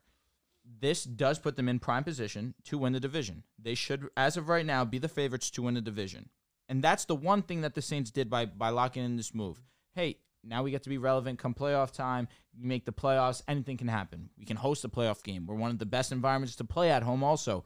No one's going to want to come into the Superdome. I'm blanking. Of course, you just don't want to go into New Orleans and play an away game. That's that simple. The issue the here, Superdome. The Superdome. Okay, Caesars. good. I'm happy. Caesars. The one thing that concerns me is Michael Thomas's health, because I understand Michael Thomas. You guys are demons. I understand Michael Thomas's talent. Absolutely, I'm one of those guys that has been a strong advocate of his. He's on the field. He's dominant. We saw that this year. When he was on the field, he was really good. He just can't stay on it. And it's super unfortunate that with Olave and Michael Thomas, this is a duo that you have to talk about if they're on the field. And then, of course, with the legal situation going on with Alvin Kamara, we also don't know what's going on there and with Alvin and whether he's going to be playing football or not this season, or how long that suspension is going to be, if there's going to be a suspension at all. That's just such a huge question mark that there's nothing that's for certain with this New Orleans offense. You'll know that Derek Carr is going to be the quarterback. The hope is that Olave, Michael Thomas will be there. The hope is that Alvin Kamara will be there. But these are all hopes. You don't know what is for certain other than the fact that Derek Carr will be the starting quarterback for the New Orleans Saints. So I do like it where, yes, now you've probably given yourself a lock chance at winning their division and going to the playoffs, hosting a playoff game. But in the long term, how is this really going to benefit us when we're not going to have prime draft capital to really rebuild this roster? And with that, I 100% agree with John. I hate a team that's caught in limbo, where you're not going all in on being bad, but you're not trying to go all in on trying to win a Super Bowl. Where, yes, the Saints have tried their hardest to win a Super Bowl, but at this point in time, it should be understood that those days are behind them. You no longer have the Sean Payton head coach, one of the best head coaches in the league, offensive mastermind. You no longer have the Hall of Fame quarterback in Drew Brees. Yes, the defense is great. The secondary is great. but there's nothing consistent about this team on the offensive side of the ball that allows me to have optimism about the Saints long term. So the Saints have 7 picks in this upcoming draft. And the first round pick 30, they right? got for Sean Payne is the 29th pick in the draft. So not a high-end first-round pick. I will say, if the Saints can draft well, Which they do. then, yeah, which they do, then this could change the outlook of things. For sure. It does. It definitely, like John said, it moves me, right? It changes the ceiling for you because you go from Andy Dalton to Derek Carr, a substantial upgrade. There's no discrediting that. In the NFC, Derek Carr is, I mean, he's in that tier with Stafford and Cousins, right? You have Jalen Hurts. And then after that, it's like Stafford, Dak, Cousins, Carr, right? So in any given year, he could really be the second best quarterback in his conference, assuming Aaron Rodgers gets traded, right? So I understand the move in that sense. If you look at a team like the Jets that he was linked to, you go there and at minimum you're second in your division. You're probably 9th in the conference. So he's going to go to the NFC where he's going to be one of the better quarterbacks. I understand that. I know a lot of discussion is he has familiarity with Dennis Allen. Dennis Allen coached him for 4 games his rookie year, went 0-4 and got fired. So, listen, maybe they talk off-season, maybe they do workouts together, I don't know. But in terms of having a successful on-the-field relationship, very small sample size, I don't know if that was the driving force, getting Derek Carr to the Saints. And then you look at the offensive weapons. Of course, Michael Thomas, Kamara, who Mike has suspended, Olave was great his rookie year. But then look at what he had in Vegas, and this past season was probably better than that, right? He had one of the best receiver in football, if not top 2. He had Josh Jacobs, who was the best running back in football this past season. Waller and Renfro were hurt, but we saw even the season before that, they're both very valuable weapons to a team. So I don't even think realistically he's getting an upgrade on the offense side of the ball, especially when you take into account Michael Thomas' injury history and Alvin Kamara most likely getting suspended. Although we did say that last season he didn't end up getting suspended. And then as you guys mentioned, they don't have a pick till pick 29, currently $24 million over the cap.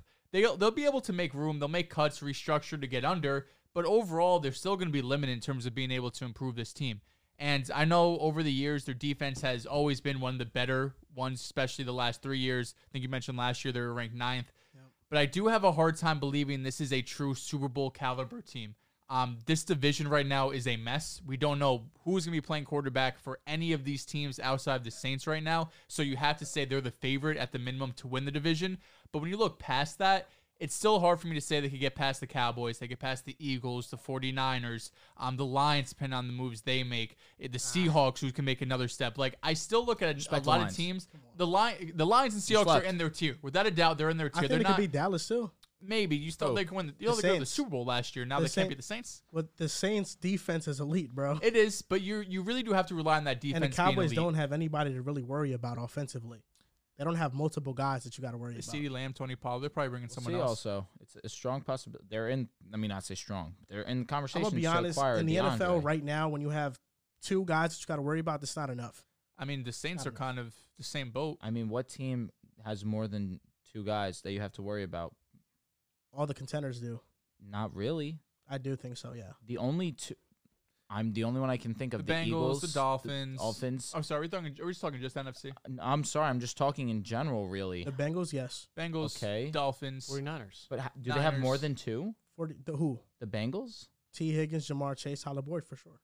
Boyd is the best 3 in the league. Okay. And then they have an elite quarterback. And Detroit's going to blur on that, too. That's nothing. My whole point is about the weapons, though. I feel like you could still do it with 2. No, but the elite, if you have an elite quarterback, there's more margin for error. Yeah. You also want that second guy to be a receiver instead of a running back. I agree. I mean, outside of CeeDee Lamb, it's who? Michael Gallup, Dalton Schultz. Well, Schultz is a free agent. Tony Pollard. Schultz is a free agent, and also Schultz is not moving me. Odell is. I mean, that's probably gonna be the land spot for him, right? There's always the talk in the regular season, but then his knee wasn't right. But I still think Odell has something left in the tank, right? Obviously, he was trying to rush it to get back this season, but I think long term it'll be better for him to sit out, get through a whole training camp, OTAs with the team, and Dallas still feels like the favorite to me. But just getting back to the Saints really quickly, then we can move on to the last topic. Derek Carr was someone who I wanted on the Jets, right? He's someone that I thought I saw as could be a stabilizer, in a sense, a bridge quarterback. He's a franchise guy, but not an upper echelon type guy. So I just want to keep the same energy I would have had if he signed for the Jets than I did with the Saints. The only reason I have a little bit of hesitancy, just because I think the Jets defense is a tier above the Saints. They're still great, don't get me wrong, but the only reason why I was pushing for Derek Carr a couple of weeks ago is because I thought everything else around him would be perfect. The Saints, I still think there's some more to do, although maybe you have a bit more experience with a guy like Michael Thomas if you trust him to stay healthy rather than Garrett Wilson, even though you probably take Garrett Wilson over MT right now going forward.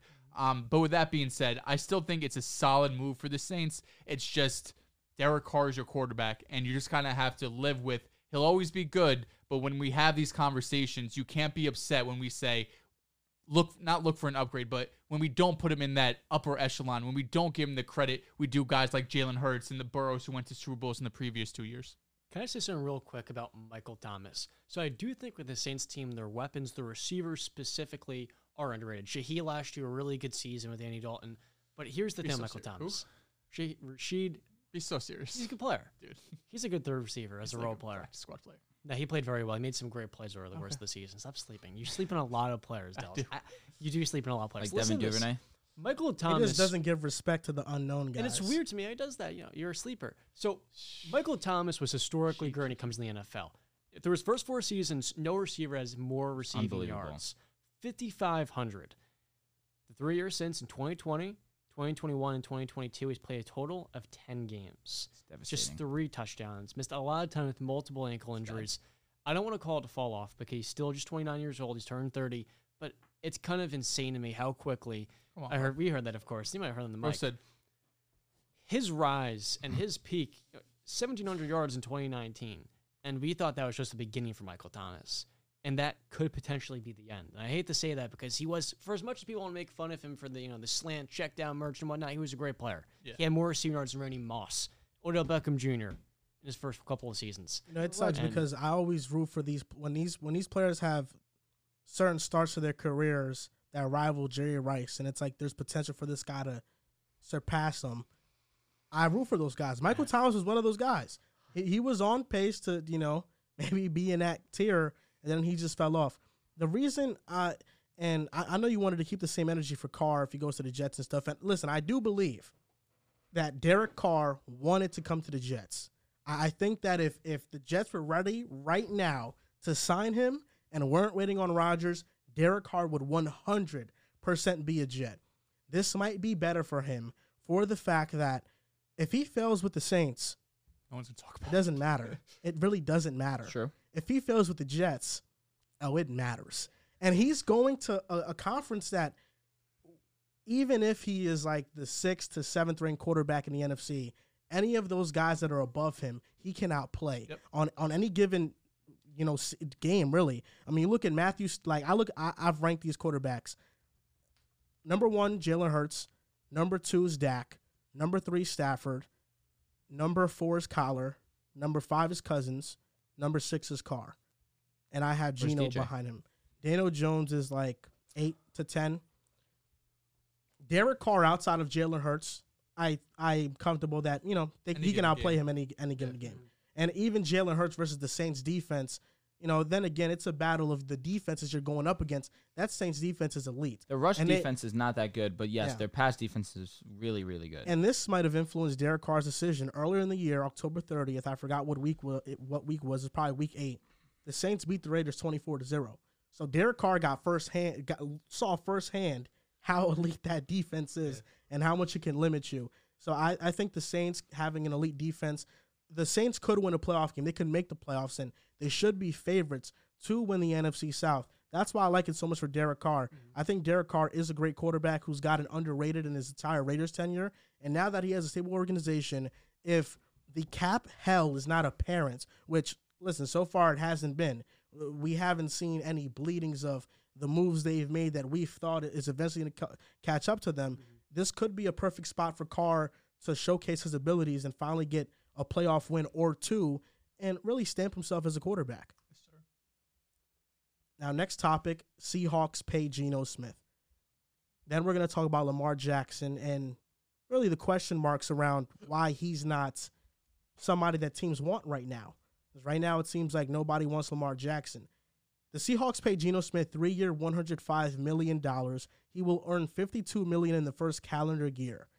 And the Seahawks deal with Geno has a base value of $25 million per season. It's 3 years, $75 million, with $40 million fully guaranteed at signing, sources say. And he'll earn $28 million in the first year of the deal. I think this is different than the Saints going after Carr and the Giants signing Jones. The Saints went after Carr because that's their quarterback long-term. Derek Carr is their quarterback long-term for at least 4 years, or 3 most, or 3 at the least. With Daniel Jones, it's a 2-year prove it. We want to see what you've done for us. And I think they're also invested in him for these next 2 years, $40 million. You know, they're invested in some $82 million guaranteed. With Geno Smith, the situation is so different because the Seahawks happen to be in a very unique situation where they traded a former All-Pro quarterback for multiple first-round picks. And that quarterback was so bad in this place called Denver that they netted the 5th overall pick in the draft. Bless them. Pete Carroll, there was a report that came out that said, man, him and Anthony Richardson had instant repertoire. I mean, they were clicking. I mean, what if the Seahawks decide to take someone like Richardson with the 5th overall pick? They sit him for 1 or 2 seasons behind Geno Smith, and then Richardson starts in Seattle. Now, that's a possibility. The Seahawks have so many avenues to get better, and maybe they don't even do that. Maybe they draft one of these top defensive prospects, and they just go all in. Because right now, Seattle's a great team. They just lack a run defense. They don't have a good defensive line at all. But you have Geno Smith. You have good receivers. You have a great running back. Your tackles in Charles Cross and Abraham Lucas are solidified. I mean, the Seahawks, I think, paying Geno, I love that they paid Geno because Geno Smith deserved this money, and he earned it, man. Going from drafted to the Jets, career in the mud, to the Giants having a chance, but Giants fans booing him out the building because they didn't like how Eli was treated, to the Chargers, and then learning from Russ in Seattle.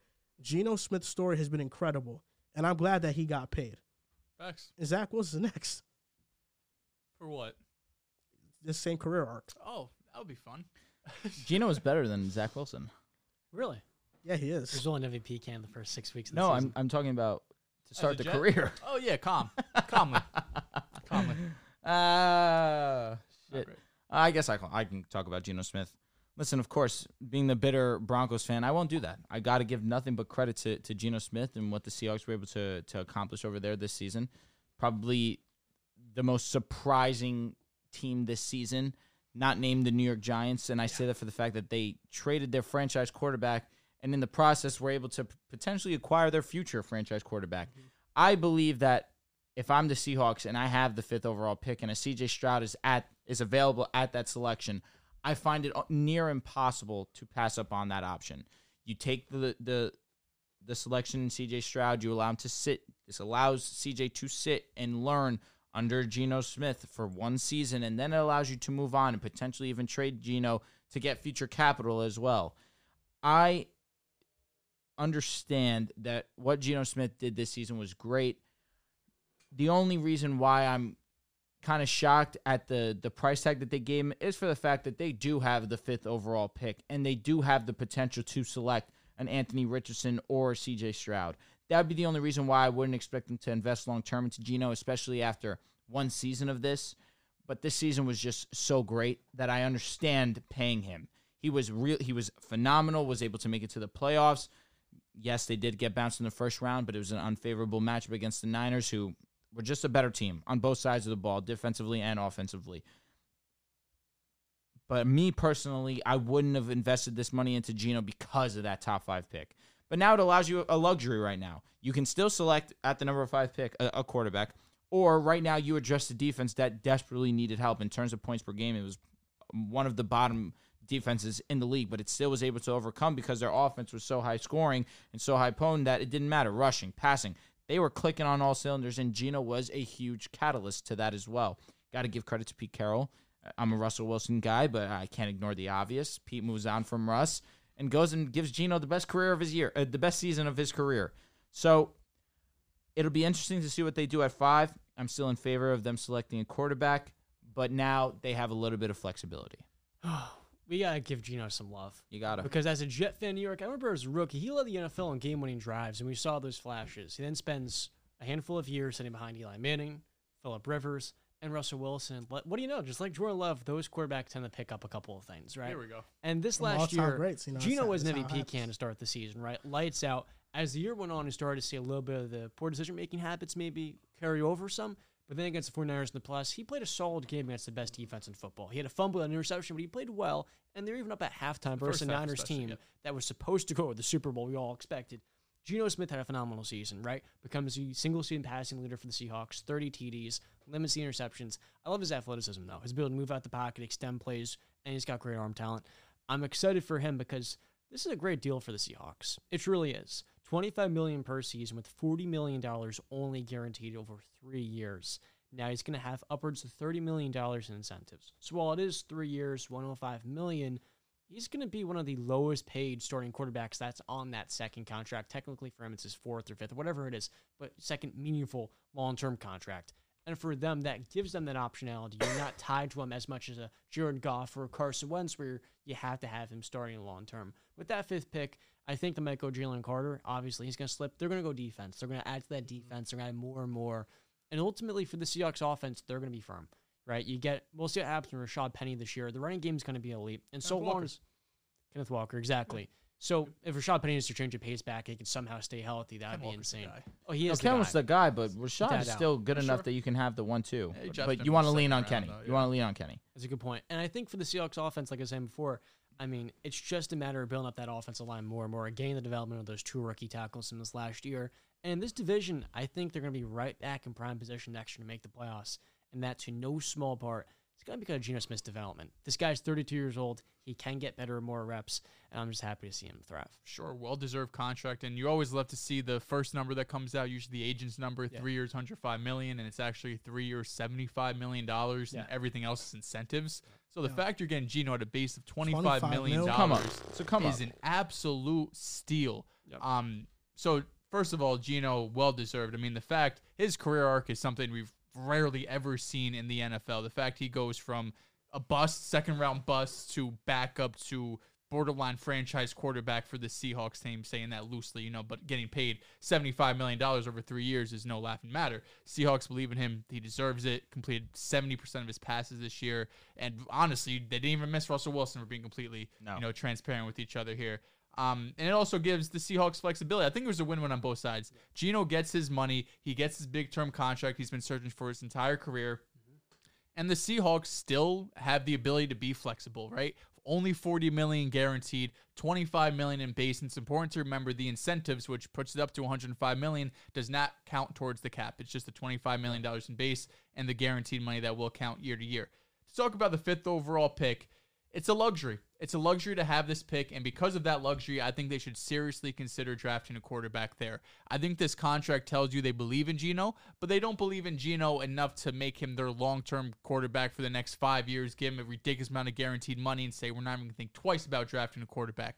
Geno Smith is the absolute perfect, maybe the best bridge quarterback in the NFL right now. He's someone who could start in the Seahawks for the next 1 to 2 years, maybe even 3 if you really need to push it, and bring in a rookie quarterback who could learn and develop under a guy who has all the experience in the world, has gone through all the ups and downs in the NFL, and just the perfect mentor for a quarterback to come in and be the perfect backup and really develop their skill set while still having, a guy in front of you that could win games if you're a Seahawks fan. So at the 5th pick, I think the first 3 will be some order of Bryce Young, CJ Stroud, and Will Anderson.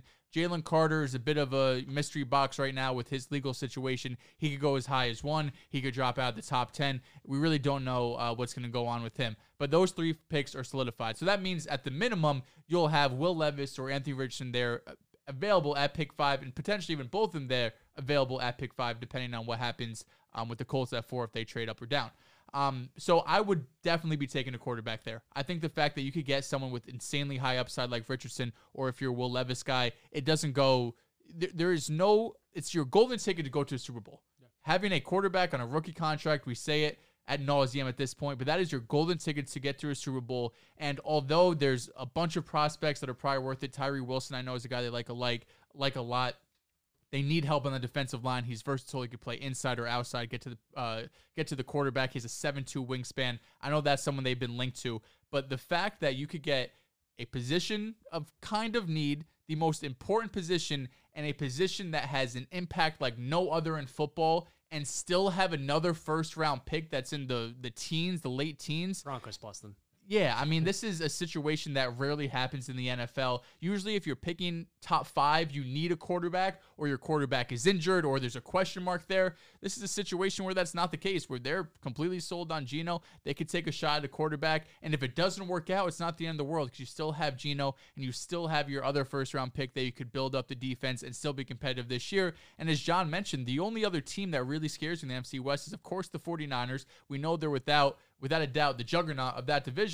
But the Rams, does that really scare anybody? They're going to have to make some cuts. We talked to Jalen Ramsey is a name, Allen Robinson, although he's pretty washed right now. The Cardinals might have the number 1 pick overall next year. So in the NFC, this is a Seahawks team that if they continue to develop, because they have a ton of rookies that they had from last year, draft well, sign free agents that reasonable deals, there's no reason to not think they can make the playoffs next year while still developing a quarterback. And if he hits, you hit on Anthony Richardson, now you have your franchise quarterback just waiting for you, almost like an Aaron Rodgers, Jordan Love situation. NFL Sunday Ticket is now on YouTube and YouTube TV, which means that you can stay close to your team even if you don't live in their town. Like, maybe you're a Raven who married a Seahawk who got a job in the land of the Falcons. With NFL Sunday Ticket, you can watch your team's out-of-market Sunday afternoon games no matter where you live, because you shouldn't have to change teams even if you change towns. NFL Sunday Ticket, now on YouTube and YouTube TV. Go to youtube.com/presale to get $50 off. Terms and embargoes apply. Offer ends 9/19. No refund. Subscription auto renews. I'm really fine with whatever direction the Seahawks go in, because I think they can win with Geno Smith. I think that they could go on a playoff run with Geno Smith if they build up that defense. When you watch Geno's tape this past season, it wasn't simple things he was doing. He was making big-time throws, tight window throws to Lockett, to DK Metcalf, between 2-3 defenders. He was airing it out. He was making big-time throws. He played like one of those great quarterbacks in moments, and I would say most of the season. Half of the season he played at that level. There were certain times where he played against better defenses where he regressed, but I think if you get a better offensive line and another receiving option, because outside of DK and Lockett, at tight end and at the slot, they don't have somebody that is valuable, and if they have an offensive line, they can now run with Kenneth Walker and be more effective there. This defense, we're forgetting that. This upcoming season, they're getting the press back. Talk to him. They're going to have Tariq Woolen, Kobe Bryant, Quadre Diggs, Jamal Adams. If Jordan Brooks, I think, is still really good, if they build up this defensive line and go with the Jalen Carter, or who knows, maybe they trade back because there's teams that want a quarterback at 5. Not insane. And they trade back and they get another first-round pick next season. They can make some noise. And Brett Coleman was saying something on Twitter that I thought was interesting. They could draft a DTR later in the draft. Dorian Thompson-Robinson from UCLA, who has a great arm, but needs some polish as a quarterback. And he's gotten better each year since he's been 18. So that could be an option in like the later rounds, the 3rd or 4th round, where they can draft a guy like that, and he could sit under Geno. It doesn't always have to be one of these top prospects. It could be somebody that you can get in the lower rounds, and maybe they can be a bridge for a couple years. Ultimately, it's very hard to find a rare quarterback, an elite-level talent. And while I think guys in this draft have that, it also could be a risk where the Seahawks can draft the impact defensive player now and potentially win some playoff games with Geno, because I think Geno is a good enough quarterback to win you playoff games if the roster is around him. Without a doubt. I only worry for the fact that how many playoff games? Can he win you a Super Bowl? Can Geno win a Super Bowl? Unlikely. In the NFC, I think you can win multiple playoff games.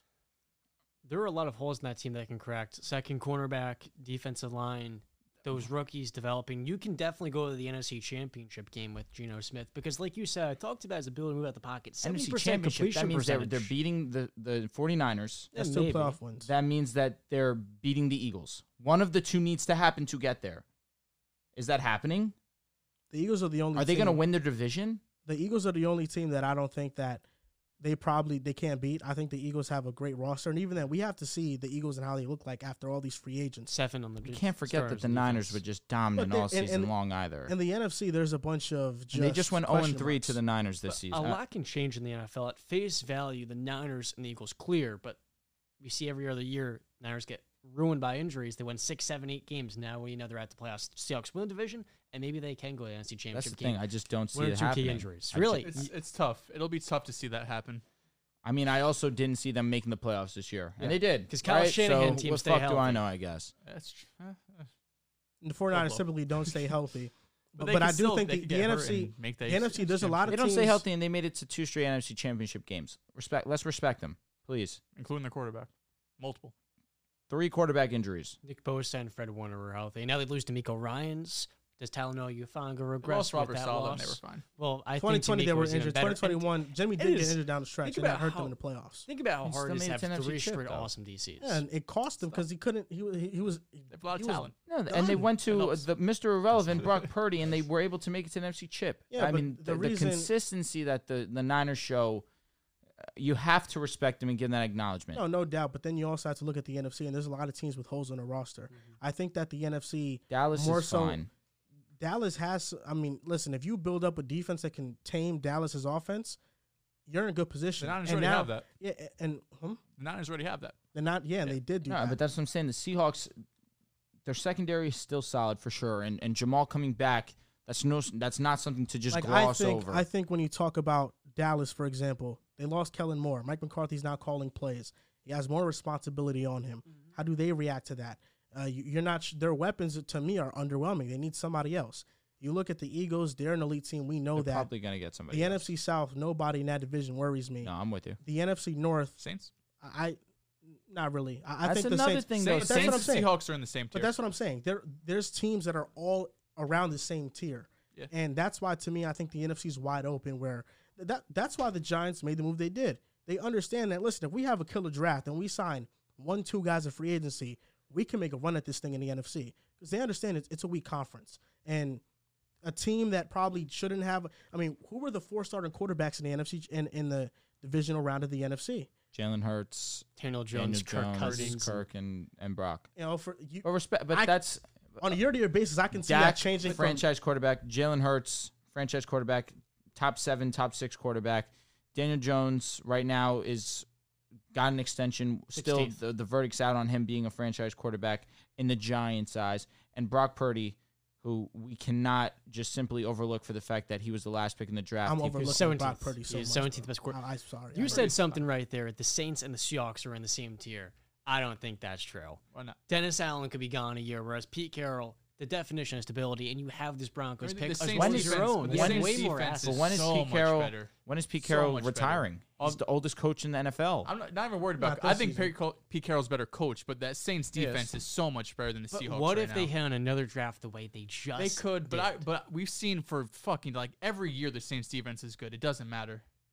Like the Seahawks, you have to project their defense to be good. The Saints, you're projecting, but you also have history telling you they're a good defense as long as Dennis Allen is there. There's just kind of a feeling I get. John Schneider missed a lot of years in the draft, and then last year they hit it out the park. All I'm saying is that when you look at the Seahawks or other teams in the NFC, it's not like comparing it to the AFC.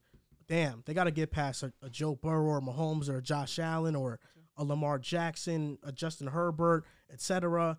It's not that way in the NFC. In the NFC, it's okay. You got to face Daniel Jones. You know, can you beat Daniel Jones? Can you beat Brock Purdy? You know, we don't. The 49ers, for as much credit as I'd like to give Kyle Shanahan, I think he's the second best offensive play caller in the league behind Andy Reid. Yep. You can scheme up to stop some of the things they do. Like and, what? And Brock Purdy. Have they done it? Brock Purdy is an unimpressive quarterback to me. Okay, you could say that he's unimpressive. That's fine. I understand, right? He didn't do anything that absolutely wowed you. But what wowed me is that he was a third-string quarterback, and he looked better than the one that he succeeded. That doesn't make him invincible, though. The Seahawks can beat him. Well, he had a chance to. They had a chance to beat him, and they got smoked. The first half was Double very digits. close. The first half was They're very up. close, and then Brock Purdy turned it up. Yeah, but then Not just Brock Purdy. I'm just Brock using Purdy the didn't very start the selective first here. round. Brock Purdy Sucks didn't too. turn it up. He actually was. He was okay. Yeah. He was He all right. he I had a agree. negative EPA in that game. Enough with this bullshit he did have EPA. They 300 smoked him by yards and double 3 TDs. digits. No It was a turnovers. garbage time He played touchdown to well. make it closer than it was. Also, Yeah, but- Respect EPA on. is the best stat to use for. I don't. evaluating You things. said that about DVOA. What happened to that? We moved on to EPA. No, they're both the best stats to I'm use for just football. saying. Let's just use our eyes. Brock Purdy won games. He looked decent. If you use your eyes, you see that Brock Purdy threw dangerous throw that could have been easily intercepted, and it was. What do you think? You can look Purdy at it is? he's an all right quarterback that wins games. Can he be as good as Geno He's a Smith? backup. Brock's a great backup. Brock I don't know. Purdy's a backup. He's Is a Jimmy great G a backup? Career backup? Yes. You would rather Jimmy who- all right, Garoppolo's not good, Joel, who would bro. you rather have, Brock Purdy or Jimmy Garoppolo next 2 years? I'd have Jimmy Garoppolo. What? I think Jimmy Are you Garoppolo's better than what? Brock That Purdy. is No, what- that's no, why- no. In a vacuum or in San Francisco? Brock is In a We're in a vacuum. vacuum. I'm Brock talking is about in a way vacuum. more athletic. Yeah, okay, Jimmy's a you're statue saying- in the pocket. Jimmy doesn't hit those high level Like if you're throws. the and he Jets, can't are you stay taking healthy. Jimmy Garoppolo or Brock Purdy? You take Jimmy. God, I would take Brock. Less money, but think about it. Jimmy's But a I statue. don't know, I'm man. gonna be honest, bro. I'm not gonna argue about mid quarterbacks like this. That's something I'm not gonna do. But They both- we argue about mediocrity on the NBA all the time. Don't fucking act like it's We beneath had you. a It's Jimmy Jared Garoppolo. Goff versus Justin Fields debate. Listen, Just Fields. Goff versus Fields. Oh, Fields. So, I mean, listen. Fields It's clears. Jimmy Garoppolo, bro. it's not. It's He's Jimmy- a statue. No, I'm Brock saying, Purdy's I'm saying, Brock I'm Purdy saying, played like, better I'm saying, than Jimmy G this it's year. Jimmy Answer the Garoppolo question. Who played better, Brock Purdy or Jimmy G? who had more time to play with Christian McCaffrey. Oh, Bro. come on, But you man. said before when they made the trade that didn't it wasn't move an you. impact. Doesn't matter. for you. No, This- what did I, bro? Y'all be misinterpreting what I said. I said it didn't matter because this doesn't put them into Super Bowl contention. I said this move does not make them a team that's gonna win it all now. Well, did you not have them going to the Super Bowl? Yes or no? Yeah, Yeah, but I didn't have them winning. I'm not going to do him like that. He ultimately got it right. I didn't Never have lost. them. I didn't have them winning. Undefeated. You know, and I had them going to it because, you know, yes, we saw the Eagles' defense was fraudulent, and if Brock Purdy was healthy, Kyle Shanahan would have found a way to scheme things up. There's no doubt about it. But let's not act. that's Kyle a Shanahan huge to me. maybe. Kyle Shanahan gets 90% of the credit for me. Jimmy Garoppolo, any other situation he goes to is a mid, is average. Kyle Shanahan turned him into a top 10 EPA quarterback season after season when he's been healthy. I mean, Jimmy Garoppolo had a winning record in the playoffs despite being horrible in the playoffs. Agreed. I mean, Kyle Shanahan masked quarterbacks that are average at best. They also had great defense.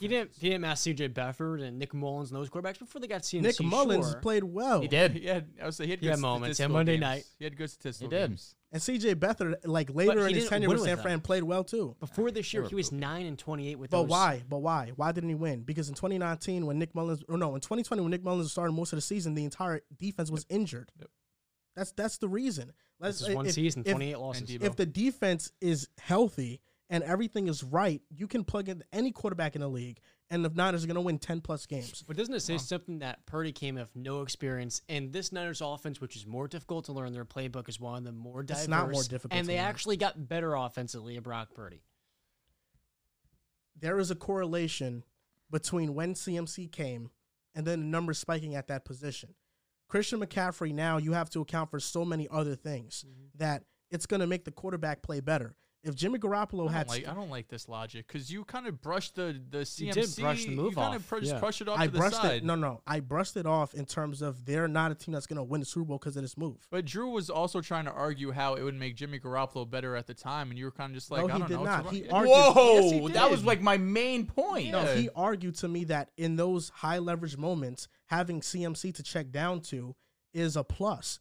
And I'm like, listen, my entire argument in that debate was that ultimately this doesn't mask Jimmy Garoppolo when you need an important must-have drive. That's we could go back to the debate. That's my entire point. Because ultimately in the fourth quarter, when Jimmy Garoppolo has to lead a 60-yard or maybe a 30, 40-yard drive to get a field goal, having somebody like that's not going to matter because he's going to have to make high-level reads and throws that are. It's not just going to be gimmicky the way that Kyle Shanahan always keeps up for him. He's going to have to make big throws, and when he's forced to do that, he sucks. Brock Purdy made big throws. Huge ones. He came against the Dolphins, took an absolute shot, got rocked. But it might have been Christian Wilkins delivered a beautiful ball over the middle to George. Because I know for a fact second when drive. Jimmy G went down and Brock Purdy came in, I'm thinking, all right, the Dolphins are about to cruise to a W, and Brock Purdy lit it the fuck up. Yeah. I would probably take Purdy, but I can admit Brock Purdy for what he did. It's awesome. Incredibly He impressive. did. It's awesome. It's impressive. There's no doubt. He's not But just let's another not- backup. But yes, then he is another he backup. is not. He's But just then another Josh backup. Johnson should have just came in and just been at least Brock Purdy, right? Well, For that, Kyle Shanahan's Jesus Christ, which obviously that's a strong statement. We understand that Kyle Shanahan's great. But if he's so damn good, then why wasn't Josh Johnson another plug and play? Well, the logic in that is that Josh Johnson came late December and really wasn't able to learn the Purdy offense. came as a rookie with no experience with those Josh guys. Johnson to come in. No Of reps. course, And- of course. Yeah, I'm Brock being Purdy had the exaggerative. intent. Brock Purdy Purdy was Mr. Irrelevant. He was I know, the but third quarterback Brock in training camp. Purdy in the training camp, he was going up against a scout team. He was going up against the first team defense every single practice. He was getting better that way.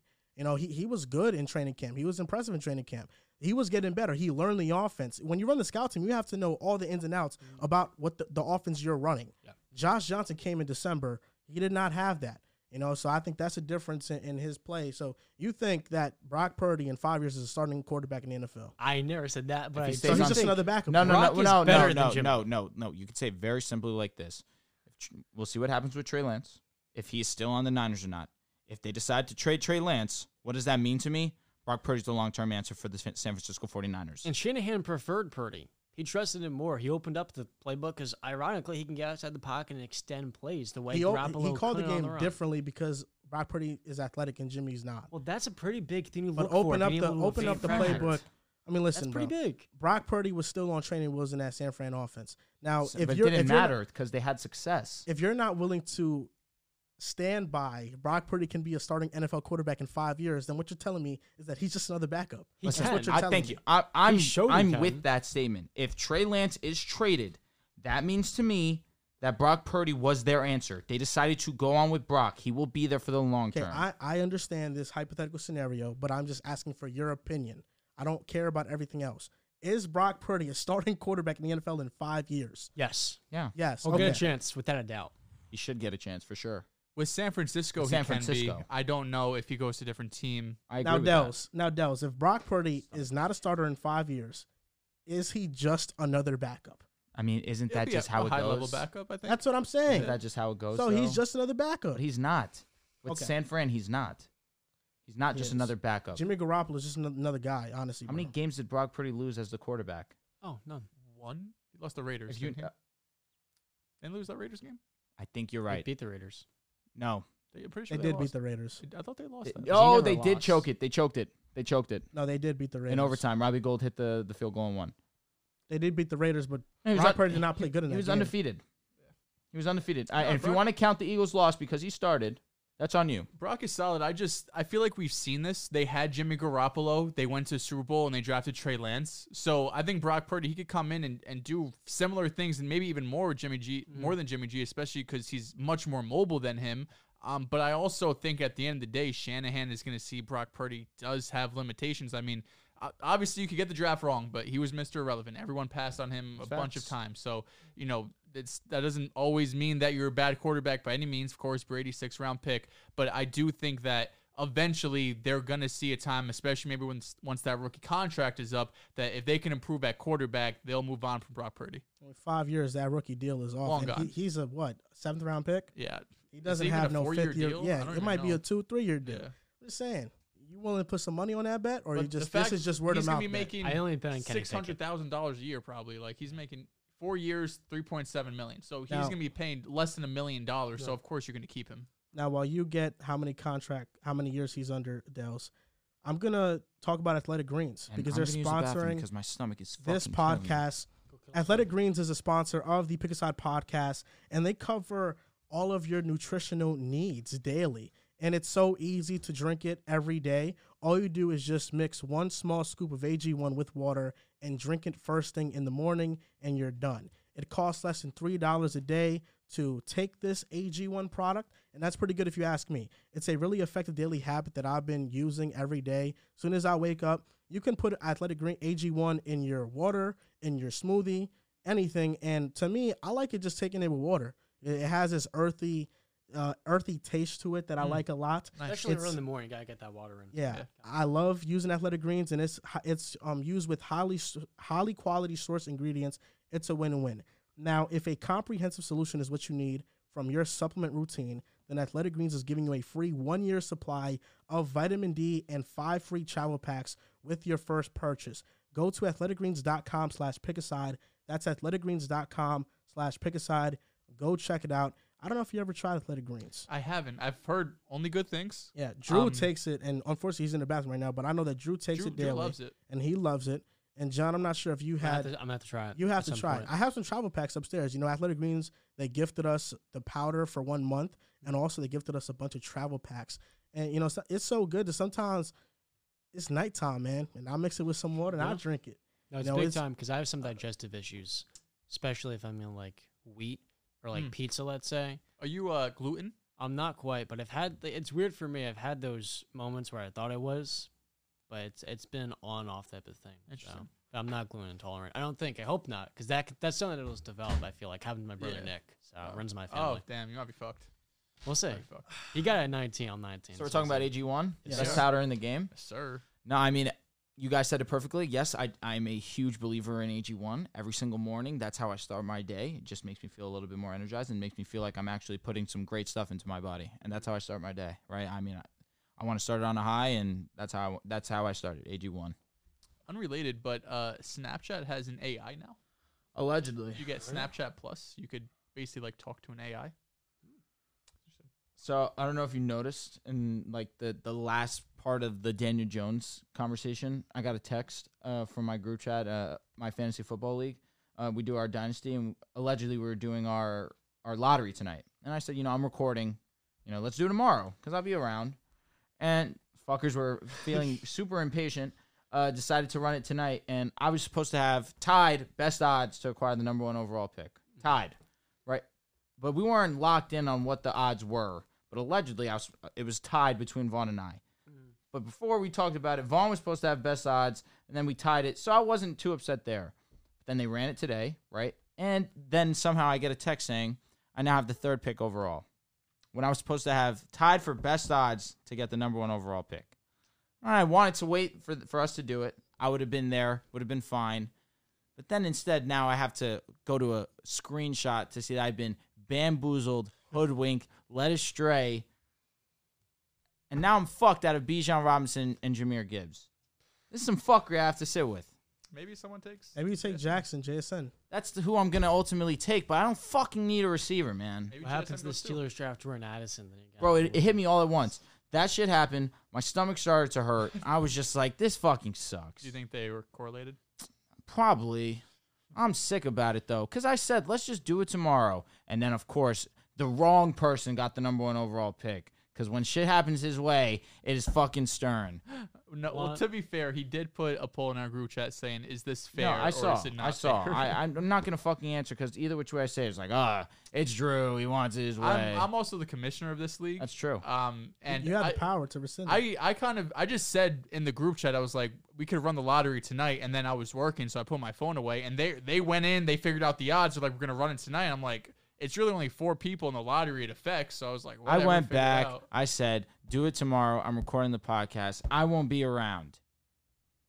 I'm gonna let We'll see. the chat or the I'm not people fucking decide. answering. They know how I feel. You want to know something that's sick. going to make you feel a little bit better? Let's hear it. Santos wants your jersey size so that you can get something as sick as that. Ah, You know what, Santos. too? There. San- Good round I of mean, applause for yes, Santos. absolutely. Santos. Santos, that does make me feel So, good. pick a I side. say this too because Santos and I were texting, and he was real. He's like, I wanted to get you the Jalen Brunson jersey, but we can't do Joel like that. And I was like, yeah, I'm with you. We can't do Joel like that. You can. But I've been fighting, man. I'm like, I don't want this AD jersey. He's been pissing me off. But then, of course, when he plays without LeBron, got a he's Vando back to that would not be crazy. But I need to know if we're gonna have him long term. But then AD has been unbelievable these last 4 games, and I want that Lakers white and turquoise blue jerseys. I know they're fire. But MPLS? No. The new Lakers white and blue ones. It says Lakers across. I don't know if I want the AD or LeBron one, but I'm a large, Santos. I'm a large. I Shout read out that to wrong at Santos. first. Anthony Edwards, I think, had 15 points in the first quarter, and he's still losing right now by 12. Fun fact. Yes, we need that. Ocho We need them Bill to funny keep as hell. losing. The fucking Kings, they smoked the Kings the other day. I was fuming. I'm like, the only time I need the Kings to cook up, they really get smoked by the Wolves. Fully back. The Lakers, we've been eating. Someone said picture of the Nets jersey is crazy. You saw, did you guys speak about Gil talking on? That's the screenshot I just showed. Oh, tough. Someone said he should be cooked for this. God damn. I can never live that down, can you? I root for my favorite player, James Harden, and all of a sudden it's looked down. I wish people knew the backstory to my jersey. It was the beanie, bro. The beanie cooked you. I told you my head was cold. Come on. My head was cold as hell. That's beanie is crazy. It is nasty. Gonna rock any beanie. You chose Nets one, my friend. I had no beanie. I went Was to the that Nets game? store. That was with James Harden. I remember, correct? Before the Fuck trade? yes, He was man. playing that game. Yes Network One of really his, like fucking 15 games or whatever it was. Yeah, Yes Network really panned to me, bro. I was just enjoying my fucking drink, chilling. They panned to me. Oh man, Yes It's never Network. easy. They want to do you a solid. Yeah, it was great quality though. I'm glad they did that. I got a nice memorable moment. Respect. Nice. Maybe I'll be memorable on TV tomorrow. Now I'll go to Madison Square Where are Garden. you guys sitting? We have good seats in like not like the 300s, not courtside, like in between type shit. Tough. Was Tatum playing? 200s. I guess that makes sense. Tatum is playing. He's off the injury report. Him and Al. Yeah, I got that notification. I took a deep breath. I was just a little bit Actually- worried. How long is Rob Will out for? 7 to 10 days. Okay, not ideal, not horrible, honestly. I actually have this friend. His name is on Twitter Triple M. That's my guy. He's a Knicks fan, die hard. That's my guy for real. He's just like me. Last time I went to a Knicks game, he went there, and we were gonna meet up after the game, but I didn't have time to. I'm gonna go to a Knicks game this month. Tickets are OD right now. It is. That's why I'm kind of hesitant to When go. I went to the Lakers game, they were dumb chicken. I'm trying to go to the Timberwolves game so I can watch Anthony Edwards. That was play. actually in one of my group chats. They were talking about going to that game, and like the cheapest one in the 200s was like 220 or something. It's stupid expensive. That's why it's so hard to go to Knicks games. You know that JC went to the Nets and Rockets game. He went to the Nets and Hornets game. But he told me that the Nets and Rockets game today for the Nets, I think it's like maybe $5 to get in. Playing the Rockets. Yeah, I I guess. know. But no, tonight they're playing to the watch Knicks are Rockets, playing the Hornets, and the honestly. tickets were still dumb expensive. Yeah, like JC went to the MSG. Hornets game. I would say it's also the Knicks versus the Nets. Yeah, Next round. Here. JC went to the Hornets game. Tickets are so cheap. Like for the Nets, where I sat, I was basically like really close to courtside. I was in the first row before courtside. Paid $200 for those tickets. Calm. That is mad calm. I paid $200 for those tickets. I went to my seats. They gave me the notice of being respectful to players and shit. They put that paper on every single seat, and they give you like something to blow into that turns into something that you can like swing a around clapper? for the free throws. Yeah, I don't know what it was called. Love Clapper, blowing. bro. Yeah, a clapper, whatever it is. But basically, yeah, Nets tickets are very, very cheap and affordable. I know New York and Madison Square Garden will never be that. Facts. But I wish it was. I want to go to the Wolves game to watch Ant play. But what I was mentioning about my friend Triple M, this guy is close with the Knicks, man. Like, I don't know what it is, but he's able to get access on court. And if I stay after the game, I could get a picture like center court That would have been tough. in MSG. So once I get that picture, these accusations are done for. I need that picture to Just stand because you have a myself. plug doesn't mean shit to us, I need bro. that picture in the middle of the Knicks logo and at half court. You need your Julius Randle standing. jersey on. You need your Knicks beanie. And the caption's gonna be diehard Knicks fan, never change. You want to know what? A real Knicks fan would stand by RJ Barrett, I feel like. And Even he if would he never. hasn't developed. You know who I hate has? RJ. You know who has? Andrew Velez. Star J Barrett. And you see he's been tweaking? I think they're playing right now, and I think RJ's having a good-ass game. Santos is a real offering that. Knicks fan talks shit about every player that's on the team. That's also a valid point. And the Knicks fandom is so varied. I mean, Julius Randle. If you ask people RJ, that cover the 17 in the first half. Nice. What, Respect him. 25 Knicks, shot attempts? I literally took him on a player performance double, 22 tonight, and the Knicks win $50. I put a huge Easy bet on it. cash. But the thing about the Knicks is that when you look at the season Julius Randle played poorly. I mean, they slandered him. He was Julius in Randle hell. went through the ringer, But it was deserved because it was a fall off from his All NBA. and And RJ it Barrett followed definitely the was horrible this postseason. year. But last year, RJ was good. The only reason RJ is getting babied with the Knicks fandom is because we want him to pan out. It's also You guys are also winning. It was a third overall pick. If It you was guys the were same sucking draft right as now, John Morant and Zion Yeah, I mean, Williamson. last year in the first half he was horrible. In the second half he was good. Garland that same Right in draft the too. garbage point. Yeah, he was. Yeah, I mean, like it's super unfortunate that. And Jordan or- Poole was in that same draft too. Later, And DeAndre Hunter was Yeah. he was in that same draft. Hunter might Tyler be Hero better. too. There's some a good players in there draft that are class. good. Yeah, Yeah, it was a good draft yeah, class. it was a good draft class. But that's the thing with RJ. Now this year is where you really see the divide. His defense in has RJ. been great though. No, it has not. It ha- RJ Barrett's defense? I got No, you. it- As I of got recently you. has been better. I got you. It's been good. Give me It one has sec. not been. I just sent it to Riv. What stat is it? Because I Fuck, they watched him deleted play. it. Fuck. I think it's Yeah. defensive rating, bro.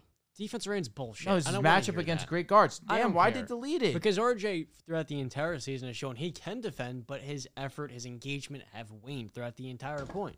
There are certain stretches where he doesn't get a box out, doesn't get a closeout. I mean, he's not a good defender. He hasn't been. He can be a good defender when he really is locked in. He can be a Jimmy Butler type of player, but his engagement is not there. The problem with evaluating RJ Barrett correctly is that 6 matchups against DeMar DeRozan, Scotty Barnes, Jaylen Brown, Jason Tatum, DeJounte Murray, and Darius Garland. The attempts are there, though. I'm looking at the game, and I'm seeing Why don't you look at the attempts? Because the attempts matter. That means that he's guarded them on multiple possessions. He can defend, but his engagement's not there. I'm just saying, against the elite of the elite, DeRozan, 9 for 25, 36%. Scotty Barnes, he's not. I know. Jason Tatum, respect. DeMar DeRozan, respect. Jaylen Brown, how many shots? 13. 3 for 13. Garland, 3 for 10. Jaylen Brown, Tatum's 5 getting for locked up by 14. everybody. The one thing with RJ is that he's really clutch. I'll give him credit for that. Hits a lot of clutch shots. Has the game winners versus the Celtics. He had that one dunk versus the Raptors. But it's just a matter of him being locked in. I understand. I'm not disagreeing. Well, listen, Very frustrating that he I want to just make this clear. In the first couple of seasons of RJ's career, no Knicks fan tried to really voice their opinion on him because Knicks fans are ruthless, and They are. there was really there was delusional hope. He's for one of the few coddled he is Knicks coddled. for sure. There was delusional hope around him, so people didn't want to voice their opinion on him for real because They they him. would get slandered. They a like lot. him. Yeah, but now this year, that's now starting to change. Yep. He's now somebody that we know if we want to get a primetime player. Oh yeah, he's gone. Like he's the first one we're talking about where he's gone. But I will say that I don't really care about talking about RJ's lack of development because the Knicks are having a great season. Agreed. And I don't care if he's like this. What, 19, 20 points. Of course, the efficiency isn't good. Yeah, the efficiency's not good. Like I think trying to point out the one bad thing with the Knicks is just why do that? I don't disagree. They're having a great season. Agreed. Baltimore Ravens, they put the non-exclusive tag on Lamar Jackson, $32 million he's getting. And he can negotiate with other teams freely, but the Ravens can match any offer if he signs or take 2 first-round picks instead. It's important to note that they can still negotiate a sign and trade if something were to happen. This is interesting to me because as soon as the news came out that Lamar Jackson was going to get the non-exclusive tag, I said, wow, teams are going to come and they're going to really offer Lamar Jackson what he wants, and he could get picked up fairly quickly. The Falcons not pursuing Lamar Jackson per Diana ESPN. The Falcons official Twitter saying, retweeting they won't pursue Lamar Jackson. The Panthers, minus $3 million in cap space. They announced they're not pursuing Lamar Jackson per league source. It really begs the question, why are these teams not wanting to pursue a former MVP quarterback? Now, I have a couple theories. One of them could be, let's just think of it from a logical standpoint. You don't want to commit $200 million guaranteed to somebody who's been injured in the past 2 seasons, late in a year where you need your quarterback to be healthy, and they worry about his injury long term. Number 2, is there a chance that, we know that these league offices are really close to one another. Is there a chance that, the other teams don't want to offer Lamar a long-term deal because they kind of don't want this player empowerment movement to keep going? I think there is a scenario in there. That's when you lose me. That's when you lose me. I'm serious. How much? What do you mean by that? How much do I get lost? Do you stop listening to him altogether, or do you still kind of... No, that idea of the player movement shit, trying to put an end to it because Lamar Jackson represents himself, is fucking sickening. Like, God forbid someone wants to be in charge of their own decisions, their life. This whole player empowerment, trying to knock that down, is really disgusting to me. Because ultimately, what brings the fans to watch the games? The fucking players. Because the reason why I'm kind of shocked by this is because we just saw the Atlanta Falcons go all in for Deshaun Watson. Willing to offer him whatever. Somebody who had some serious legal allegations who was ultimately, he was found guilty for those. He wasn't found guilty. He wasn't found guilty. They dropped. Settled. Yeah, correct. They settled. Correct. They settled, which is kind of like the same thing. It's not, though. I'm just saying. I know. I understand what Joe means. I understand. I understand what he means, but we know when somebody settles. the Falcons not pursuing an MVP quarterback in Lamar Jackson. Now, do they not want to give 2 future first-round picks? Because I can understand that standpoint where the Falcons, they have a lot of cap space, but if they sign Lamar, a lot of that is gone. They don't have a complete roster. They're going to lose 2 first-round picks. You know, they have to sign some guys on their team that are good, like Caleb McGarry, who was one of the better guards in the league this year. The Panthers, I don't think, are quite ready to go all in like that. I agree. It's definitely shocking, but I think this is also a good thing for the Ravens because it was their chance to show Lamar, like, hey, Lamar, okay, go see what other teams want. Go see what other teams are willing to give you. So you can see that what we're giving you is fair, and your best option is with the Ravens. So maybe that's an eye-opener for Lamar Jackson and his pursuits of getting a guaranteed contract like Deshaun Watson. One thing that I've seen on Twitter was from Brett Coleman and said part of this could also be Lamar Jackson wanting a fully guaranteed contract and the other owners seeing what the Browns did and basically saying, we're not doing this shit. We're not giving quarterbacks fully guaranteed contracts. And you want to think it's not true, but like Joel said, these owners are good friends with each other, right? 100%. You know, there's 32 of them. It's a 1 in a billion type chance you get to own a team, and you have to have a ridiculous amount of money, and you have all these connections, so they talk all the time. And I know owners, that's the one thing they push back on every single time a new CBA comes up. The players always want more guaranteed money. They're never willing to give it to them. So I think that was a great call out by Brett Coleman saying that this could be what it is because you look around the league, I mean, the Falcons aren't interested. The Panthers, the Dolphins, I know have Tua, but that would be an upgrade. The fact that none of these teams are even want to have a conversation with Lamar, even sit down, get, Derek Carr and the Jets had lunch together. No one is even interested to do that with Lamar Jackson, a guy who won an MVP, a guy who has shown he could carry you to the playoffs, a guy who's shown he could carry an offense to be the number 1 offense in football. And now no one's interested in him and no one's interested in signing him. That could be one reason. Another reason is if you are a team interested in Lamar Jackson, you do have to give him probably close to $50 million and give up 2 first-round picks. So a lot of the time, especially in recent years, when you see draft picks traded, you don't really know what the pick's going to be, right? Russell Wilson, for example, was traded, and you didn't know what the picks were going to be. For the Falcons, this upcoming draft, or the Panthers, you already know one of these picks, or you're going to give up the 8th overall pick. Am I remembering it correctly? Was the Russell Wilson trade before the draft? It was before it the was, draft. so they gave up. So apologize. Right. So we gave our 2 firsts, we correct. gave our 2 seconds, but that first was for that upcoming draft. Do you remember what pick it was? It was pick 9. Okay, so comparable then. Never mind. So part of it can be teams don't want to have to give up multiple first-round picks plus the $40 to $50 million to get Lamar Jackson. And I think you have to be in a pretty unique situation where you feel like you are a quarterback away to winning a championship or pursuing a championship. Sure. But then I look at the teams in the NFC. If you get Lamar Jackson, I mean, you're basically guaranteed a playoff win. If he goes to Atlanta with Arthur Smith, Kyle Pitts, Drake London, I mean, there is a strong chance at the minimum they're competing with the Saints. The defense isn't right there. So you number probably 2 rush offense in the league also? Yep. I mean, come on. It's a perfect fit. So maybe you don't take them over the Saints because of the defensive issues, but I mean, that's going to be as talented as an offense, expecting Drake London to take a step back and step up forward, facts. and Kyle Pitts to get healthy. I mean, you're going to be looking at one of the more explosive passing offenses in the league with Lamar Jackson there. So especially in the NFC side of things, it's the best weapons he'll ever have. I don't know, Mark Andrews.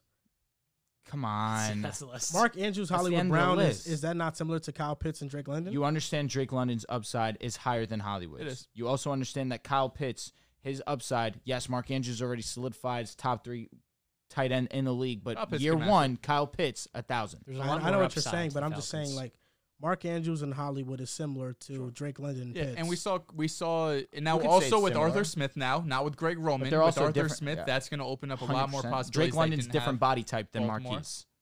Way different body. Drake's never had a quarterback either. I think Akeem Slovis, of course, but that year they had 4 different NFL receivers. I mean, I like their offense for sure, but I don't think it's like the best weapons he's ever played with. I think they have to get one more piece. Watch out. There's nothing in here. Oh, okay. They have to get one more piece, and then I can like comfortably say that. That's all I'm saying.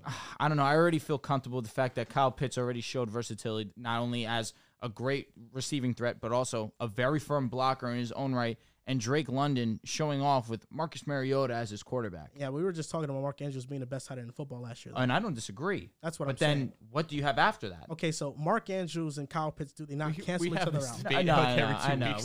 We do. We fake do when it comes to Lamar's weapons, what he has in the Yeah. Ravens. But it's just simple to understand. Yes, Mark Andrews, no doubt about it. Do him and Pitts not cancel out?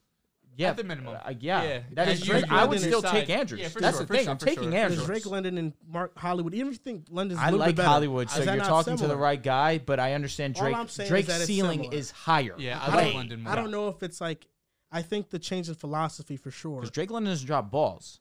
London's a dog. I think London's crazy. the change in philosophy for sure. I have nothing to say against that, but in terms of just the sheer weapons, offensive line in Baltimore. Tyler Algiers, no Mark scrub. You know Andrews, that. yeah, Cordell J.K. Patterson's no Dobbins, scrubs. That's a fact. is good too. But the most important key to that puzzle is Lamar Jackson, because they're already great rushing in their own right. Now you add Lamar Jackson, immediately launches to the number 1 rush offense in the league. Immediately. No doubt. Oh, I'm not signing at that. I'm signing at Deshaun Watson's contract. No, it's crazy. Look, Lamar is an amazing quarterback, but basing any precedent off of what the Cleveland Browns set is something the NFL will never do. Right? The Browns giving Deshaun a 5-year, fully guaranteed $240 $230 million contract is beyond ludicrous, and not even a year later they want to restructure it. The Browns, they're their own separate party. The rest of the NFL operates with some sense of understanding. They're desperate, right? Deshaun did not want to go there, right? He was thinking about going to Atlanta, where he's from, and then the Browns are like, oh, we're not going to get you. We're going to go and give you everything. So for Lamar, I'd be willing to guarantee him upwards to $170 million. But the one thing that we have to acknowledge is the last 2 years, he's only finished 1 game in December. And that's led to his team's downfall in the playoffs, where they could have beat the Bengals with him. And, you can say, okay, well, if Lamar's in the mix, the Ravens have a window to winning a championship. They can compete. But the ultimate issue is, once you pay him $45 million, you have so much pressure on you in the draft to nail a receiver, because if you don't, you'll never be good enough if you're giving Lamar that much money. Lamar's great, top 7 quarterback, MVP, a winner, 70% winning percentage because of him being the system. It's not because Brock Purdy, he's helping to allocate, helping win games. No, Lamar is the system. Yeah. But we have to wonder, have we seen the peak of Lamar Jackson? Because he hasn't been healthy in December, and we've also seen him in an offense that did maximize him. As a thrower of the football, he can still develop, but maybe that doesn't happen. So that's another thing for all of these teams. Like, okay, would I rather take your quarterback in the draft, take my risk, 70% chance to miss, but I also know I'm going to keep those 2 first-round picks opposed to spending them. I'm going to save that salary cap opposed to going all in, where if I'm a team like the Falcons, I'm not ready to go to the playoffs. I'm not ready to get there defensively. So you have to stay true to yourself in your timeline. You can't splurge for Lamar Jackson if you're not going to put him in a position to win a championship. If I'm one of these teams and Lamar Jackson becomes available to me and I don't have a quarterback, it's fucking simple. I'm making the move. I'm getting Lamar Jackson. Yes, he hasn't been healthy these last 2 seasons. And this year there was the question of whether or not his injury was the real reason why he didn't play, or the real reason he didn't play was because he didn't have any guaranteed money. He did not have that long-term deal. And people were trying to speculate that if he had the contract, that he probably would have suited up. I don't think that was the case. I think, Lamar Jackson's a gamer. I think Lamar Jackson, if he was available to play, he would have put himself in position to play.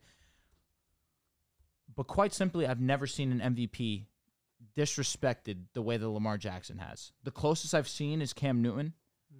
And Cam Newton, the only difference here is that Cam's strength was running, but he also was a very good passer.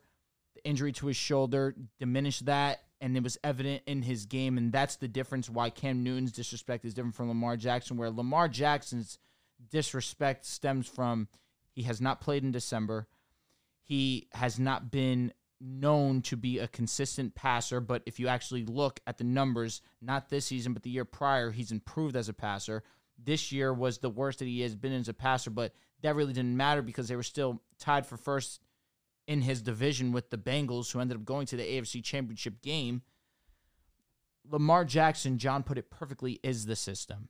Lamar Jackson is, if you wanted to say the best rushing quarterback in the game, that's 100% valid. Yes, Justin Fields has thrown himself in that conversation, but who set the standard as a rushing quarterback? Mm-hmm. It's Lamar Jackson. Lamar Jackson, with the limited skill positions that he has next to him, has continued to win games. And you don't want to say that winning is a quarterback stat, but when you're Lamar Jackson and you're as skilled as you are, not just passing, but of course rushing the football, then it starts to apply to you because you manage the game in a much more different way than other quarterbacks do. For him to have teams not even be interested to entertain bringing him in is baffling to me. It makes no sense. He is one of the most skilled players in this league. And you put him in a team like the Atlanta Falcons, like the Detroit Lions, where they already have the situation in place, but you just need that next tier quarterback, and you give him an offensive line that's fantastic, like the Detroit Lions. You give him Amon-Ra St. Brown. You give him DeAndre Swift, Jamal Williams. DeAndre Swift, who we'll see what's going to happen with him, of course. You give him a Jameson Williams. See what happens. And I know for a fact when Lamar Jackson comes back, he's going to be motivated. I'm not even this huge Lamar Jackson fan, but I've become more and more a fan of his, seeing the disrespect blatantly put in his face. And that's what really does not sit right with me. Listen, he's an elite quarterback, and the only thing I disagree with is the Cam Newton point. I think Cam Newton was inaccurate. He was an inaccurate quarterback. No, I'm with you. I think Lamar Jackson is a far better passer than him. Like, you look at... No, I don't disagree with that point at all. No, yeah. I say he fell off as a passer after that shoulder injury where he was already I don't think he fell off, bad. though. Like, if you look at his first, I think, let me see. 1, 2, 3, 4, He threw 5, 35 6, 7. passing touchdowns, and I think he had 50 total because he had 15 rushing his MVP year. In his first 7 seasons, he completed 58% of his passes. He was never accurate. Yeah, he was never accurate. Even his MVP year, he completed 59.8% of his passes. Lamar Jackson, his MVP year, completed and 66%. But another thing with that, where I want to use context with Cam, is he never had an X. No. The first year that he had an X, his rookie season, with Steve Smith. It's similar to Lamar. Phenomenal. Kelvin Benjamin wasn't even healthy the year that he was an MVP. Yeah, he was not good. And he was injured. You're right, but I mean, they had Greg Olsen, and Ravens had Mark Andrews. Greg Olsen was a top. Yeah, and then they had D'Angelo Williams and Jonathan. And he played with Stewart, TMC also.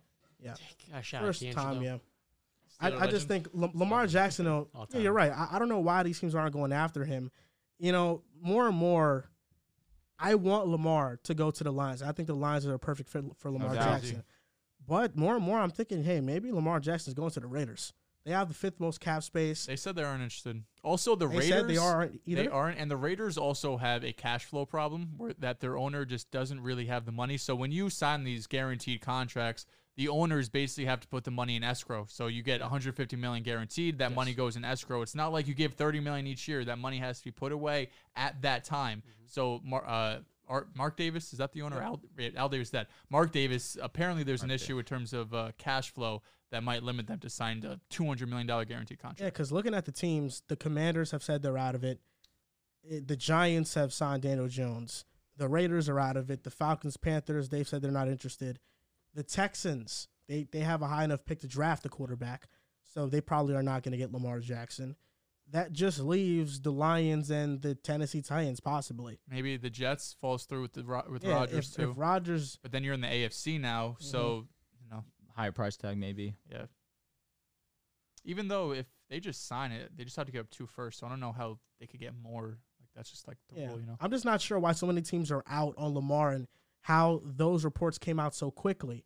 Like not even 30 minutes after. Every team happens to be out. The Atlanta Falcons Twitter retweeting that they are not in on the Lamar Jackson sweet states. I'm going to see if they still have it up or if they unretweeted that it. shit is disgusting. They may be in purgatory the next 4 years with Desmond Ridder. Wasting your time. Probably he's not going to be the franchise guy. It's wild. I'd rather have Will Levis. I would rather. I feel like there's a pretty limited ceiling. They're crazy for that, dude. That is wild. I'd be careful what you wish for. Like you said it so well, they were all in on trying to get Deshaun Watson, but they're just blatantly makes no sense. Like I can't. Quarterback who leads and hasn't blown a 24-point playoff game. Come on, I mean, it's against Mahomes. I mean, Deshaun doesn't touch Mahomes. We know that. Hey, he caught him this year. Didn't Lamar beat Kansas City this year? No, I'm talking about Deshaun. Was it this year? It was last year. With Clyde's fumble? Facts. It was last year. Facts. So we'll touch on this briefly. Derrick Henry, potential trade destinations. Here we go. I mean, what's going on with Derrick Henry? Right now, his odds to... It's my king. Broncos? The top 5 teams with odds to get Derrick Henry. The Bills are plus 300. Miami. The Dolphins are plus 400. The Giants plus 500. The Ravens plus 600 and the Saints plus 700. I'm surprised no Eagles. Last I saw the Eagles were at plus 500 also. Oh, wow. I saw the Eagles right here where I have it is plus 1,200. Oh, shit. Oh, that might be chopped then. These ones are always weird because there's usually like offshore books that do it. Okay. So I'll say this. I want to speak about the Titans first. What happened? Offshore books. Never heard that term before. Oh, nice. Good job, bro. You know what? I said I want to talk about the Titans, but no, I want to Sharp talk as a about wizard. Derrick Henry. Derrick Henry being available to other teams, that's super intriguing to me. If I'm a team like Buffalo who has just not had a running back, but I believe in James Cook, I don't think it's essential that Buffalo needs to go out and get Derrick Henry, but if Derrick Henry's available for the right price, you go get him because he's still got, at least in my opinion, 2 years of being that dominant force that he has been. And you give him an offensive line that actually has some push and he's not being met behind the line of scrimmage. I'm assuming that Derrick Henry's going to continue to be the workhorse and be the dominant force that he is. And especially you put him on a team that has a quarterback that you're not just 100% selling out for the run every single time. Mm-hmm. Yes, this is only going to be beneficial for Derrick Henry. So my 3 teams that I have the Buffalo Bills, which, again, I don't feel it's essential where I believe in James Cook, but again, it's Derrick Henry. You go and you get him if the price is right for you, being Buffalo. Number 2, the Philadelphia Eagles, where, yes, they do have the number 10 overall pick, and Bijan Robinson probably could be staring you right in the face. Would you want to solidify your secondary a little bit more by drafting a corner at 10 and then bringing in Derrick Henry? That's intriguing to me. You add Derrick Henry to that offense. That's essentially the equivalent of bringing Bijan. Of course, the difference is Bijan would be younger, and you'd have him on the rookie deal. And the last team would be Miami, where Miami has missed the one part of their offense that they have missed desperately is the running back. You have Tyreek Hill, you have Jalen Waddle, where they kill you with speed. What you need is that bruiser, one that could kill some clock, and no one in the National Football League is better at it than Derrick Henry. So these are the 3 teams. If I had to say which would be impacted the most by acquiring Derrick Henry, I firmly believe it would be the Philadelphia Eagles. You can't stop that offense if Derrick Henry's on that team. With that offensive line, with Jalen Hurts at quarterback, Devonta Smith, and A.J. Brown, Dallas Goedert, now you add Derrick Henry, it becomes probably the best, most talented offense we've ever seen in this game. And then to talk about the Titans and their downfall, they're going to be in the Caleb Williams sweepstakes, no doubt about it. Their quarterback situation, mediocre. Of course, you do have Ryan Tannehill, but what is he really doing for you with a team where Treylon Burks and Okonkwo are your 2 best weapons? Treylon, who was hurt to start the season, got things going, but then had that unfortunate bad hit in the end zone where he did end up missing the rest of the season. That was pretty messed up. But what are the Titans doing here? What is their outlook? They're not really competing for the division, in my opinion. Their defense is not good. They were the worst pass defense in the league. Their rush defense isn't bad. They do have some talented players on the defense, but that does not matter because their secondary is so atrocious. The offensive line's not good. The pass blocking, the run blocking, it's not good at all. They were too Derrick Henry-centric, and it caught up with them, and they ended up losing the division that they had such a firm lead over. So if I'm the Titans, it's simple to me.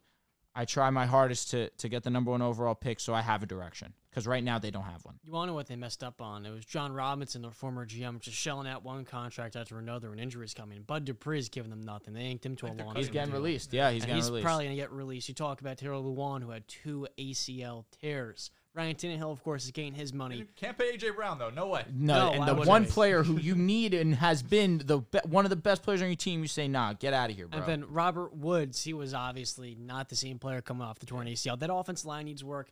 It was really a matter of they didn't draft terribly. They had some misses, right? They definitely have had some pretty big ones, specifically Caleb Farley.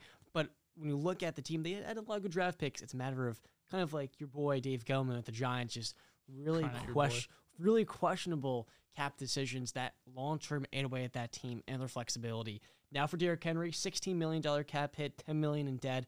I don't think the Eagles will be in play here simply because I think they'd rather just draft a running back. Like, running back is the most replaceable position in all of professional sports. The Steelers took Najee in the first round. Travis Etienne won in the first round. Javonte Williams goes in the second.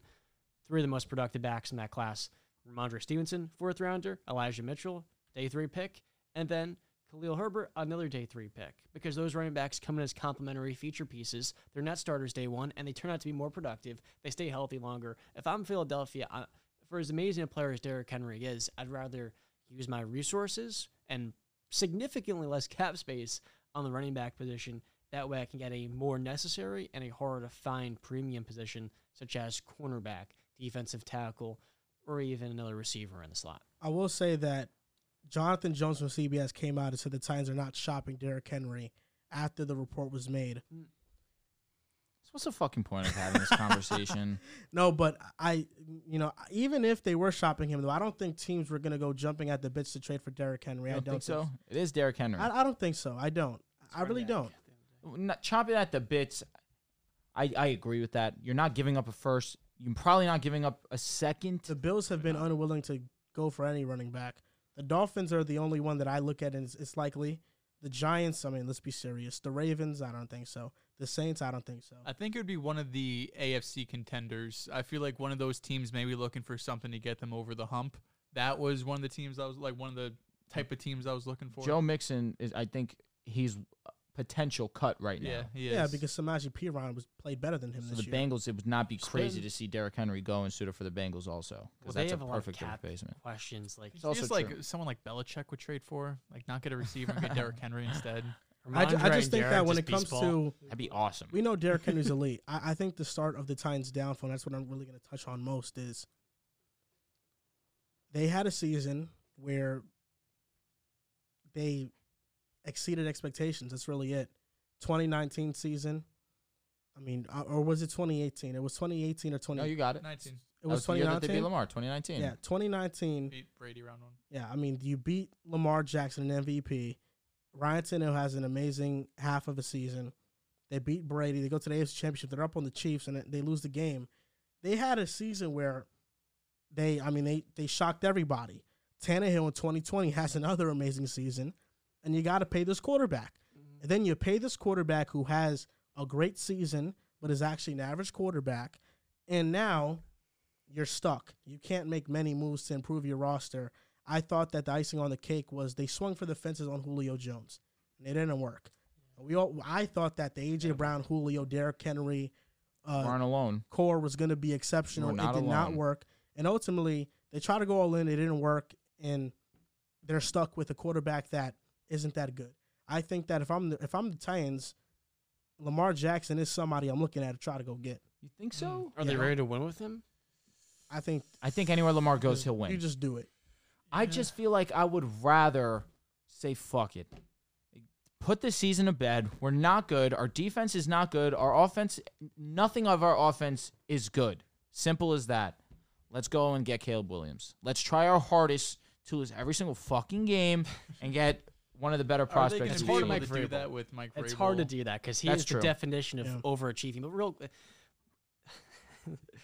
I'm sorry, but if you invest $250 million in 2 first-round picks, Lamar Jackson, you're doing that to win a Super Bowl, not get the fucking first round of the playoffs. You're right. Let's be very clear. You're now. right. You're doing that to put him in a position to hold the Lombardi Trophy. You also and understand. anything short of that is a disappointment. You're right. Yeah. You're right. It's just that Trevor Lawrence is in your division, and that worries you if you're the Titans. It does. If Yeah, you that- do that's not why have a we remember. franchise quarterback or the idea of a franchise quarterback, if you're the Titans, what do you're worried about one guy, and that's Trevor Lawrence, Yeah. because you fear that he's going to dominate that division for the rest of his career. It could be 3. If the Colts get Anthony Richardson Fair. and the Texans get Bryce Young, you're now looking at that entire division saying, holy cow, we're the only team that doesn't have a quarterback long term. Yeah.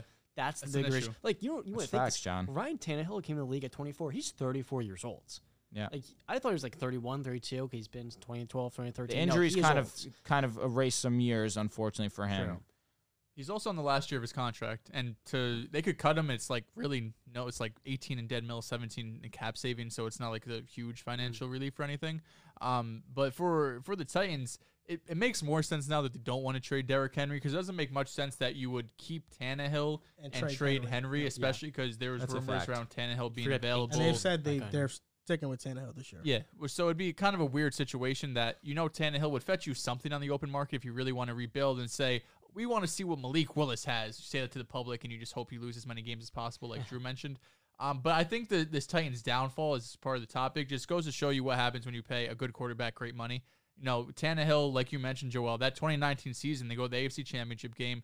Round 1, they beat Brady. That's his last year in Brady, but still the dynasty. It's New England. No one, I don't really remember around that time who was expected to win. But at home, I imagine the Patriots were definitely favored. That was the year that the Patriots defense was unbelievable. Yes, facts. Yeah, the offense wasn't that great, but their defense was ridiculously elite.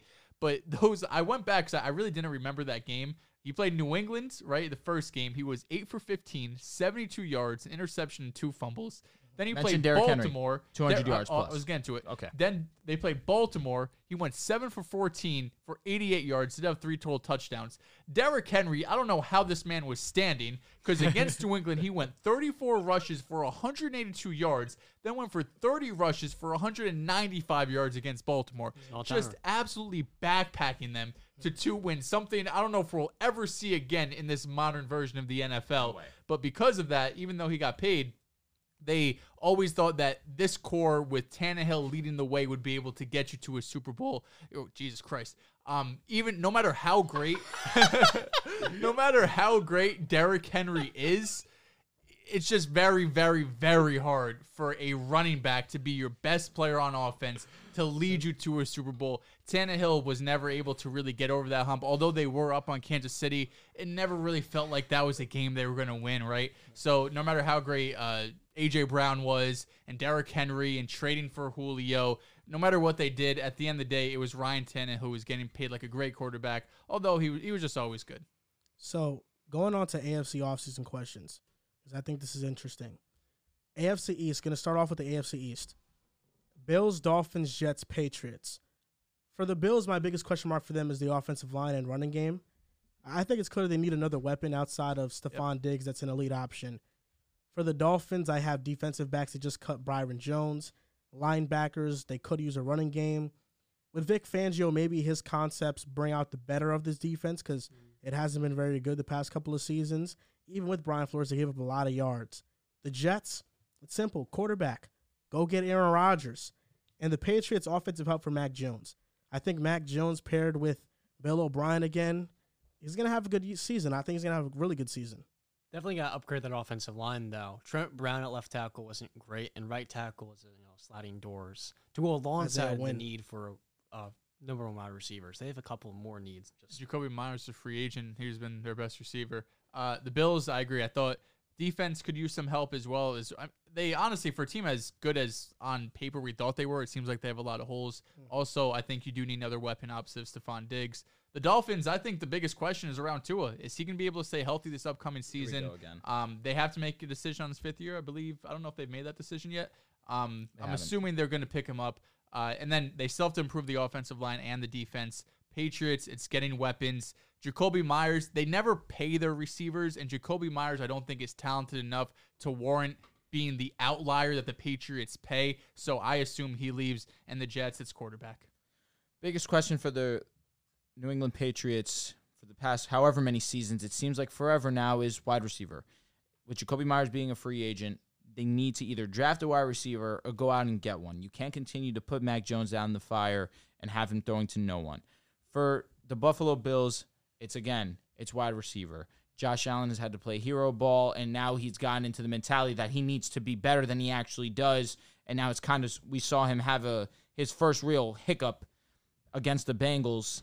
You need to supply him with weapons. It's simple as that. The best way to allow your franchise quarterback to feel comfortable is to provide him with those weapons. Stephon Diggs is obviously one of the best X's in the game, but that simply isn't enough. Joel mentioned it. You need to have at least 2, and they only have 1 in my opinion. With the Miami Dolphins, it's got to be defense. Vic Fangio bringing him in obviously was a great tone setter. I think that they do have some solid personnel there, but I think you do need to address that secondary, bolster that up with Xavier Howard getting older, probably the worst that we've seen him in his amazing career. For him to be the worst that we've seen him, and then Byron Jones to not be on the team anymore, or projected to not be on the team anymore, you need to address the secondary. And then lastly, the Jets, perfectly said, the quarterback. The defense is elite. I think you guys have some really solid skill position players. You know my opinion on Garrett Wilson and Breece Hall. You know my opinion on Elijah Moore. I believe in him, especially if the right quarterback is in place. And if Aaron Rodgers comes to town, things get exciting. Don't leave him hanging. Oh, my bad. Things get exciting. Garrett Wilson clears Keenan. Take Garrett. Garrett. Bucks He's are younger. selling all my boom picks. Yo, tell me how Mark Williams, bro, I think he has 1 rebound now. Had 0 rebounds in the first half. Tell me how today I took Chris Middleton on the under 18.5. He's got 24. I understood that Drew Holiday and Giannis weren't playing. What are you doing? Listen, my gut told me to take the over. But then I looked at Chris Middleton, bro. He just hasn't been very good. He's averaged 16 points over his last 10 outings. The over-under is at 18.5. I took the under. I also took the over on Brook Lopez rebounds. 7 minutes left in the fourth quarter. He has 5. Are they winning? They are winning. It's Magic. And then I also took... And Magic have a good defense. I thought that, it might limit. Not really. They beat the Then I Celtics. took Bobby might limit Portis, him. 17 points or more. He currently has... Oh, wait. He's gotten 5 points in the last minute. So, Bobby Portis, need 1 more point from him. He'll do his thing. Nice. Now, Deal, AFC deal. West, this is what I have. I think the Chiefs need to tackle. They franchise tagged Orlando Brown, and they just cut Frank Clark on the defensive line. And last year, right tackle was whoever it was, Andrew Wiley. Your left tackle was Orlando Brown, and he wasn't as good as he was in his Baltimore days. So the Chiefs just need to overhaul that tackle. Yeah. They need those 2 positions, and you need more defensive linemen. Frank Clark now being out is huge because in the playoffs he turns into an elite pass rusher. So they need to maybe fill these holes in the draft. For the Chargers, it's a speedy wide receiver. Can I ask you a question? Do you think George Karlaftis is going to try and be that replacement now? That's why they No, drafted him. I think George Karlaftis is going to be a part of it, but Yeah. I don't think with Chris Jones and Karlaftis it's enough. It's enough. I agree. I think that I agree. I'm just curious. you need to keep allocating resources to Agreed. that It's position. Pretty wild to me that Frank Clark is 3rd all-time in postseason sacks. That is pretty crazy, None. actually. You slept on him. That's what he's paid to Did do. I? For the Chiefs, Slept on I don't remember having a Frank Clark conversation. I don't know if I've ever had an opinion on Frank Clark either. Chargers, speedy wide receiver. No doubt. Raiders, quarterback. That's obvious. I think that's going to end up being Jimmy Garoppolo. I feel the same way. Josh Jacobs got tagged. And the Broncos, offensive line, specifically the right side. And listen, I think that Russell Wilson needs to be good. Wake the fuck up. No, that's by far and away the biggest question if you're the Broncos. You know the defense is good. That was the question coming in. You had no worries about the offense. And now the pressure's all on Russell Wilson. The best thing we could have done was bring in Sean Payton because there's going to be no one better available this offseason to fix that. We have a huge cap hit that we're going to have to worry about for the next however many seasons.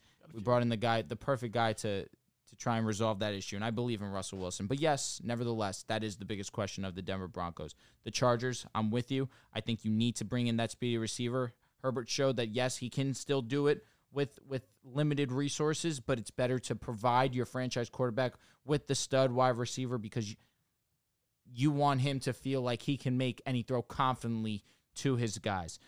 But also, we need to work on that interior defensive line. The fact that their rush defense for 2 straight seasons has been horrendous, that needs to get fixed. With Khalil Mack most likely being cut, I don't know if that's official yet, but it's seeming like that's going to be a salary cap issue.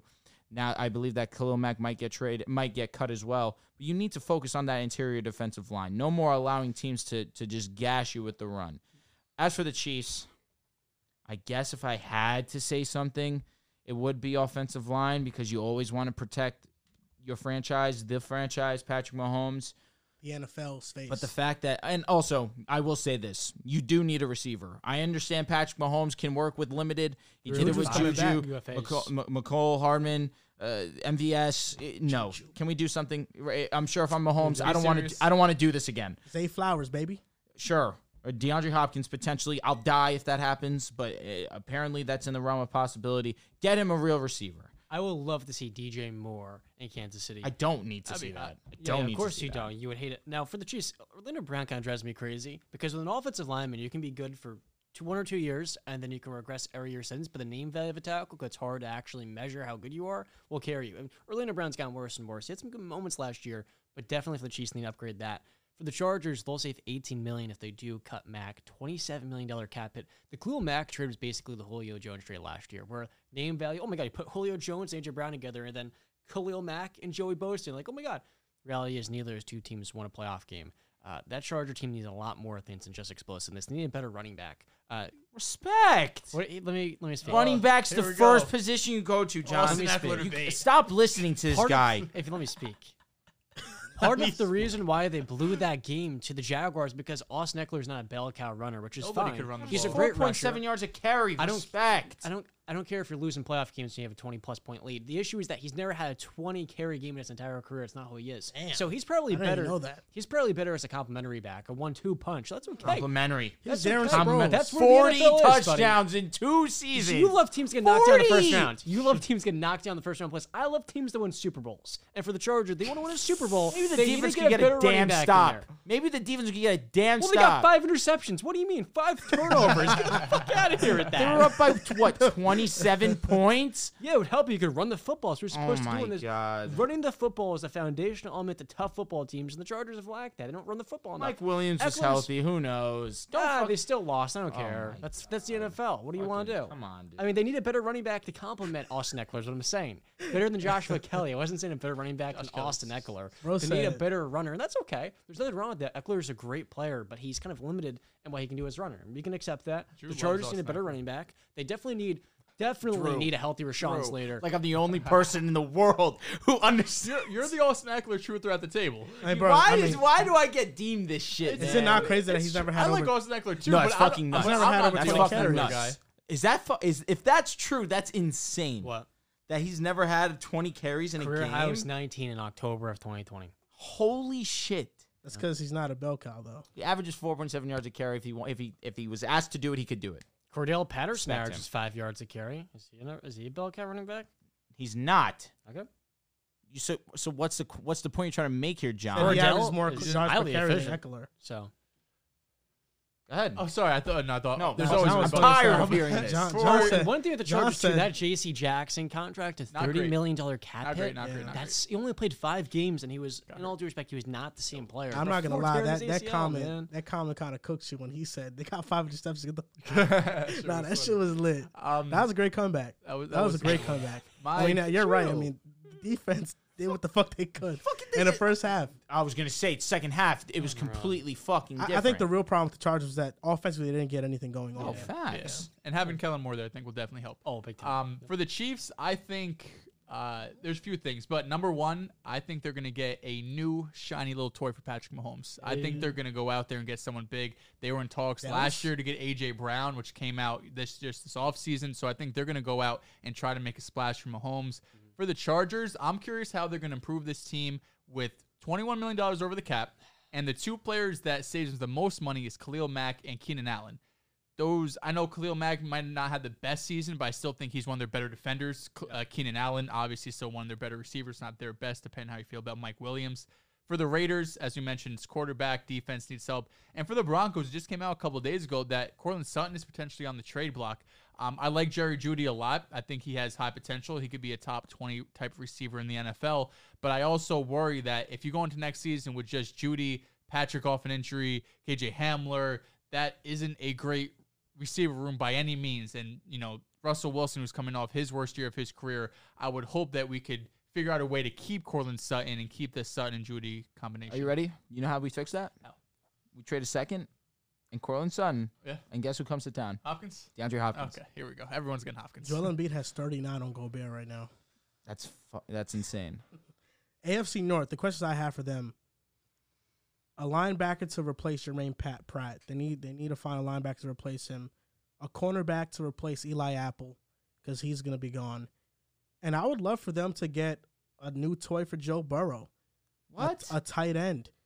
And, this past season I had Hayden Hurst, but what if in the first round they go for, or second round, Darnell Washington They draft all linemen. or Dalton Kincaid? I don't think their offensive line is an issue anymore. Lyell's going to get Sands, cut. Our boy Sands wants Bijan. I Bijan, don't know if he's going to be there, but that would be That'd be lit. deadly. But with Lyle getting cut, now Lyle's you have a getting cut, question at right definitely? tackle. Really? It's looking like it. Because they don't guarantee like an offensive lineman or any player's contract usually after the first season. Lyle he didn't play well, but like they needed him. He was a lot. solid. played well He in took- the second for half. sure. He Second took half on he did. tough matchups, and so you get exposed often. The Bengals are in a tough spot because you have Joe Burrow. The window's open, but do you trade T. Higgins? I mean, getting a first-round pick for him is in the realm of possibility. But at the same time, there's another question. It's what you do with the offensive line. And there's some pretty big questions there at tackle that, like, you need to upgrade those spots, surely. And defensively, I think Taylor Britt played well enough. Mike Hilton's still a high-level player. they're going to be fine defensively, keeping Lou Anarumo, but the biggest question, Joel, it's by far, I think, the tackle spots, making sure Jonah Williams is the same coming off the injuries, and then hopefully getting a better running back. I do think Joe Mixon's overrated. Are you going to keep going through yours? The Ravens, they have to pay Lamar Jackson or trade him. I think that's easy. You know, what are they going to do with Lamar? That's the biggest question mark. What do they do with Lamar Jackson? What happens? The Steelers, defensive back, you know, I think the cornerback room, that's a question mark. But mostly it's Matt Canada. Can he improve? Can he finally be a good play caller? Probably not. And that's my question. And Browns is Deshaun Watson going to be back? Because if he's not, this move could be one of the most disastrous ones in NFL history. I won't be mad if it succeeds Russell Wilson. I have, sorry, I was going to go really quick. I have basically all the same ones. Ravens with Lamar, Steelers, I think you need corner, linebacker potentially too. Yes. I also think a difference maker on offense. I like Deontay Johnson, Pickens, obviously, but it still feels like you could use another dog there, even though you have Freiermuth and Najee. Browns, obviously, Deshaun Watson is number one. I do think it gets back to it. So outside of that, I think their front seven can use some help. Donovan Peoples-Jones was really good this year. I also think they could probably use another weapon, but that contract is a ton. And the Bengals. The biggest one is they have to be smart with their money, right? I know they want to make upgrades all these places, but your window is slowly not closing, but in terms of keeping Burrow on a rookie contract, Higgins on a rookie contract, Chase, that all ends very, very soon. Within the next couple of years, you're going to have to pay these guys. So this offseason, I know, people wanted to make a big splash. This might be their last season to be able to do that before they have to start really paying their guys big money.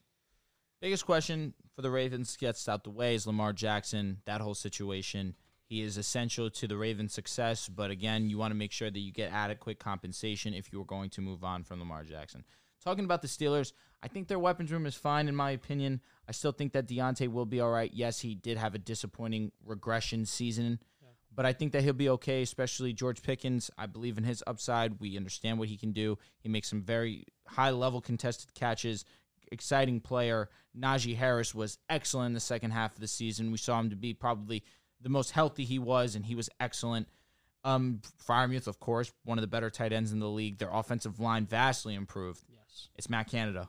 Is he going to draw up a good game plan for Kenny Pickett and company? I severely doubt it, but that has to be the biggest question because if he doesn't, I would not be shocked to see him fired midseason. Yeah, Matt Canada is the least creative play caller in the entire NFL. Defensively, they need everything because Cam Hayward's older. You have nothing at linebacker. Devin Bush, good riddance. And the secondary, he struggled. Miles Jack got benched Robert Spillane at the end of the season. Spillane was better. And then also offensively, like T.J. Watt and Najee are both injury prone. They have been the last 2 years. I think you need a backup outside linebacker, maybe add another offensive lineman at left tackle. You need to upgrade left tackle pretty big time. And also for the Browns, they need to upgrade that front seven because they're going to run all over. That was embarrassing. Their rush defense is atrocious, absolutely no doubt. But my question is, you understand Nick Chubb is on the team, and you understand that Nick Chubb last year, for the first half, prior to Deshaun Watson playing, was arguably the best back in the game. Yeah. He was unbelievable. And then Deshaun comes, and it kind of ruins the flow of the offense, both passing and rushing, ironically. And then reports are coming out that they want to make this a Deshaun Watson offense. Understandably so. You just put $230 million invested to it. And then Nick Chubb is a potential candidate to be moved. What sense does this make when you just want to surround your quarterback with the most talent possible and you still, it's not necessary as of right now that you need to pay Nick Chubb? I understand that is a concern, especially with money that a significant amount is being allocated to, of course, Deshaun Watson, Myles Garrett, and Ward also. So you want to be smart with how your money is being moved, but now Kareem Hunt is not going to be on your team. There's a strong chance that Kareem Hunt will walk, and now you're trying to get Nick Chubb in a situation where he is no longer on the team. Now you have to draft a running back, which of course is the most replaceable in the game, but Nick Chubb is still one of the premier backs in the game. It'd be a shame to not have him in that offense. So Deshaun needs to be better. That is the biggest question. Will he be better? But I am interested to see how they decide to run that offense, whether they decide to make it more Deshaun Watson-oriented, which understandably so, or at least find a way to incorporate both Deshaun and Nick Chubb. And then the Bengals. The biggest question to me has to be that offensive line. It was great all season, and then suddenly it all collapses, and they have 3 injuries to the offensive line, and then back-to-back, well, let me not say back-to-back performance, because against the Bills, it did a great job of holding up, but against the Chiefs, it was clearly an issue, where Joe Burrow was sacked, I believe, 4 times in the first half. He simply had no time to do anything. It's a matter of protecting Joe Burrow, protecting the franchise. AFC South, the Jaguars tagged Evan Ingram, which was a great move. It was. Now that Calvin Ridley's back, you have Calvin Ridley, Christian Kirk, Zay Jones had a good season, and Evan Ingram. I think that's fantastic for them. They need a defensive back opposite of Tyson Campbell because they just cut Shaq Griffin. Yep. So they're going to need that. The Titans, they have to rebuild for me. Like, are they going to rebuild? It looks like they're not, but it feels like they're stuck in turmoil. Yeah. The Colts, who's the quarterback? Are they going to move up to get a Bryce Young? Are they going to stand pat? I feel comfortable in their direction given Steichen's track record. I think I'm comfortable with whoever they draft. And the Texans, it says, what do you address first? Do you address the quarterback position first? Who do you pair with that quarterback? I think those are all questions I have for them. You want to hit it? What the hell? Dead air, man. Bada boom, here we go. The Titans. Listen, man, a lot of questions with this Titans team. We just had a whole segment on them. I don't really know where this team is going. They are keeping Tannehill and Derrick Henry, it seems now, so I guess they'll run it back, see what ends up happening. The Colts and the Texans, who's going to trade up to number one? I think it's the same thing for both of these teams. They obviously need a quarterback desperately in the same division, so they're kind of, it takes a lot less for the Texans to go from 2 to 1 than the Colts from 4 to 1, but you still have to think it's not exactly the same because the Bears know that, right? And the Bears know, listen, it's not going from 2 to 1 because we have your boys at number 4 calling us too. And then the Jaguars, I don't have a ton of questions about them. This is like the only team I left it blank for because I feel like most of anything, it's just keep developing the guys they have. Like their core, I feel like is pretty set with Trevor Lawrence, Ridley, Etienne, Christian Kirk. Defensively, they could keep, improving. But I think their core is really set. It's young, not paying a lot of guys, so the future's bright. Yep. I say this. I don't think the Colts nor the Texans should trade up to number one. I think that is understood. The Bears are not selecting a quarterback. Yes, you understand the Texans and the Colts both need a quarterback. But if you're the Colts, the Cardinals are sitting at 3. They are not selecting a quarterback. Unless a team comes in and entertains the idea of trading up to 3 to leapfrog the Colts for a quarterback, which, of course, is possible. If I'm the Colts, I sit at 4. I don't trade future assets, and I trust the board. Because unless 2 teams are now trading in for number 1 and number 3 that are not us, then I can sit at 4 and I can still get either AR or Stroud. I firmly believe that. Apparently now there's conversation that AR could be going number 1 overall, which would be insane. That would be nuts. Then we really see how the combine influences drafts. But if you're the Colts, you stay at 4, you understand that you trust the board, and don't allow your future assets to be tainted because right now you've already given up picks in the past, and it's kind of screwed you over. Trust yourself, trust the board. You're at 4, you're in a good position to succeed. So if you're the Colts, in my opinion, yes, the biggest question is quarterback. I think they will address that need. So really the question now just becomes their weapons room. Who's going to play opposite of Michael Pittman? Are they going to be consistent enough? Jonathan Taylor's a savage, of course, but another question is the offensive line. They're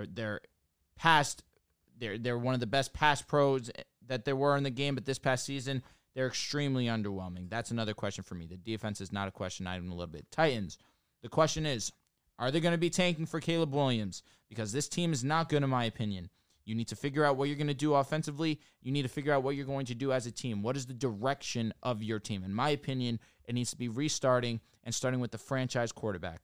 Your ceiling with Ryan Tannehill has already been shown. The ceiling has been passed. So now let's look to create a new ceiling. In my opinion, that would be trying to attain the best quarterback possible in this upcoming draft. The Jaguars' biggest question mark to me,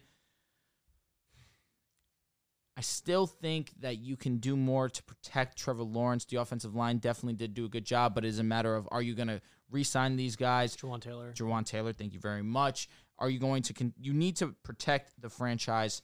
And yes, Trevor Lawrence is able to extend outside the pocket, extend plays, but again, I want to make sure that my guy is protected.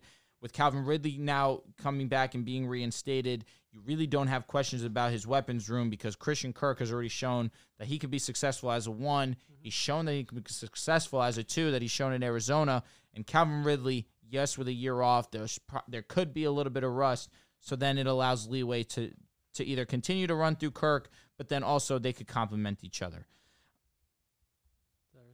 Now, I have questions for the NFC teams. Houston. Houston's the last team, but then again, their biggest question mark is quarterback. Yeah. And upgrade that entire roster. They have a couple And of if you guys holes. agree with my questions, we can just easily skim through this. Okay.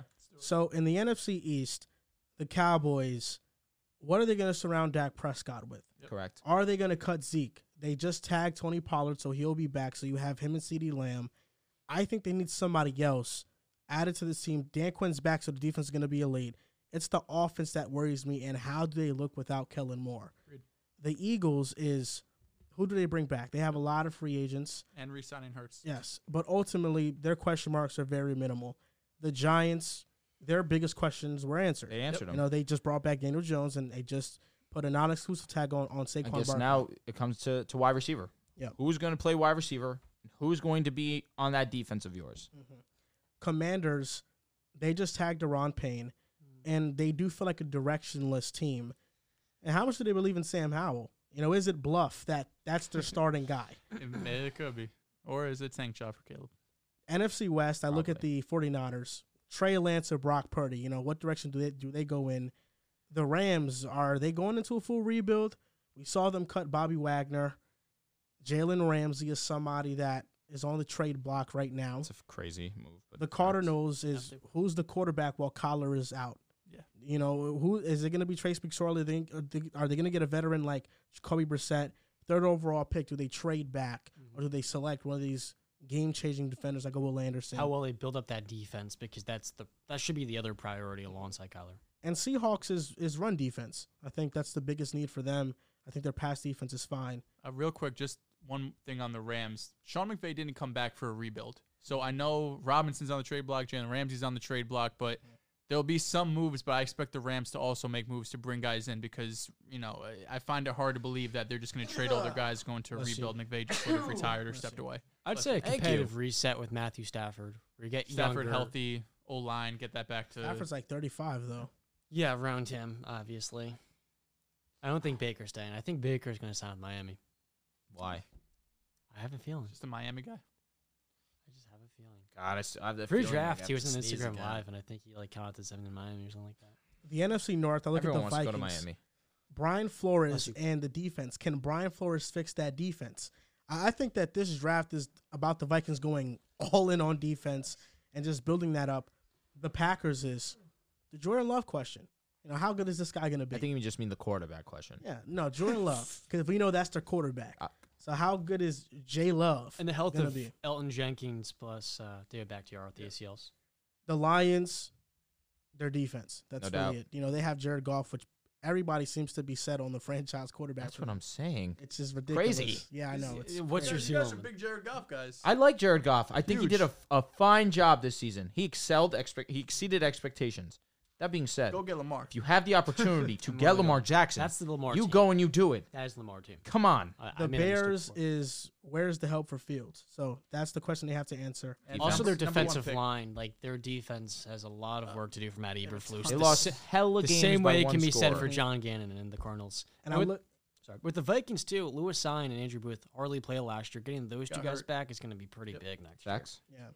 And NFC South for three of the teams, it's just all quarterbacks: Panthers, Falcons, Bucks. Except Saints. Quarterback, yeah. Saints, it's salary cap. You know what? That's the huge question for me. Alvin Kamara's regression And Michael too. Thomas. Yeah, if And Michael At Thomas. this point, Drew, Michael Thomas just like I'm an not. X factor. I can't do it. And with I Alvin can't do it. Kamara, he has taken a huge step back. Last 2 years, 3.7 yards to carry 4. I mean, it's not the same back. And we see by The this way point, you year want to 7. criticize Austin Eckler is the way you should then criticize Alvin Kamara. I Because didn't they're criticize both- Austin Eckler. I You just spoke did the truth. criticize him. You did criticize him. He doesn't have a good enough number 2. So then should Alvin Kamara need a number 2? Yeah. Really? Alvin Kamara. And they did have Yes. number 2 with him. Davis That was early in his year. That was early in his career. Oh, yeah. Mark Ingram too. And then they said, Mark Ingram, you can go. We have Alvin Kamara. This is a deep running back class. They could take one. yeah, that's true. Oh, no, but now they need to because you don't know what's going to happen. Now, looking at some of these super chats, Caden Bass, do y'all watch every UFC pay-per-view or just every once in a while? I watch the big ones. I watch a good amount of them. I do watch the big ones. I watch a good amount of them. After that Leon Edwards knockout, I'm getting into it every single time more and more. These Yeah, events that get better Leon and better. Edwards fight was That was crazy. huge in August. That's up. I was going to say it's in 2 weeks. Yeah, on March 18th. Yeah. Ray B goes, "What's up, fellas? Just want to say who dat? Shout Big Saints. Saints fan." Ray B also says, also wanted to ask, what is the Saints' ceiling now? I think First round exit. Playoff win. No, they I can win a think playoff 10 game. plus wins. 11 Playoff in win. that a division. playoff game. 11 wins. But against who? They could beat the Vikings. Because I'm thinking off the Seahawks, top of my Giants I won a playoff guess. game. Giants, I mean, yeah. what do you mean by that? If the Giants win a playoff What I game, the mean by Saints that- definitely can win a playoff game. What do you They were not a good team. They had a great coach and a quarterback that overachieved. keep sleeping, John?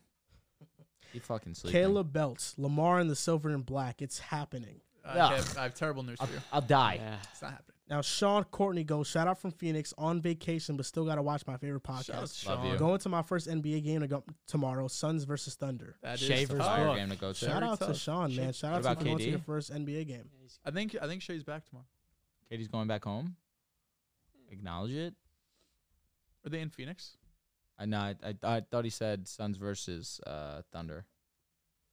He is going to Suns versus Thunder. But is it in Phoenix or is it in? I'm guessing it's Oklahoma. Phoenix because he said he's on a vacation at Phoenix. Oh, that is that what you said? Oh yeah, no, most definitely in Phoenix. So shout out to the super chat. Shout out to everybody for watching this show. This is going to do it for episode 261 of the Pickside Podcast. You can follow us on Twitter, Pickside Pod, on Instagram and TikTok at Pickside Podcast. Make sure to like the stream and give us a 5-star rating on Spotify or Apple, wherever you're listening to this right now. Next episode, Rookie Report, NBA. Whatever star rating you think is appropriate for us, we would appreciate the 5. But if you feel like we deserve 3 or 4, be honest with us. Get the fuck out of here. Give us a 5-star rating. GM Santos If they made it New this Jersey far, won. if they made it Brent this Sloan. far, they should give us a 5-star They rating. should, no, if they listen to or 3 hours and 3 minutes. come on, It's a 5-star rating. it's a 5-star. Yeah. So make sure if you guys also want to support us more, you guys can join up on Mojo, invest in players, Boom Fantasy, player props, and join Athletic Greens. They got a sponsor. They got an offer for you guys right now that is very hard to pass up. I need my re-up on AG1 to be honest with you, bro. Yeah, it's all I'm Becoming running a out. routine, brother. And also, we are going to be going on playback consistently now. So 2 to 3 times a week, we're going to be on playback watching NBA games. And, hopefully we see a lot of you guys in there. So if you guys want to go join that, the link is in our description as well. Thank you guys for listening and are watching, and we'll see you next time. This is BJ Kissel from KC Sports Network. In case you didn't know, the show you are listening to right now, as well as our shows, are a part of the Blue Wire Podcast Network. Blue Wire was founded in 2018 on the concept that independent podcasts would be more successful if they worked together. It's something we've actually done locally with our network in Kansas City as well. We're all stronger together. Today, Blue Wire has grown to feature 300 shows led by former athletes, media professionals, and passionate fans.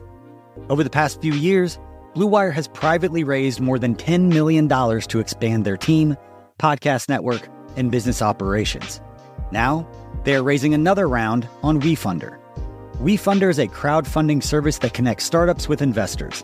It's a cool platform that gives everyone the opportunity to be a part of a growing startup. You can invest for as little as $100.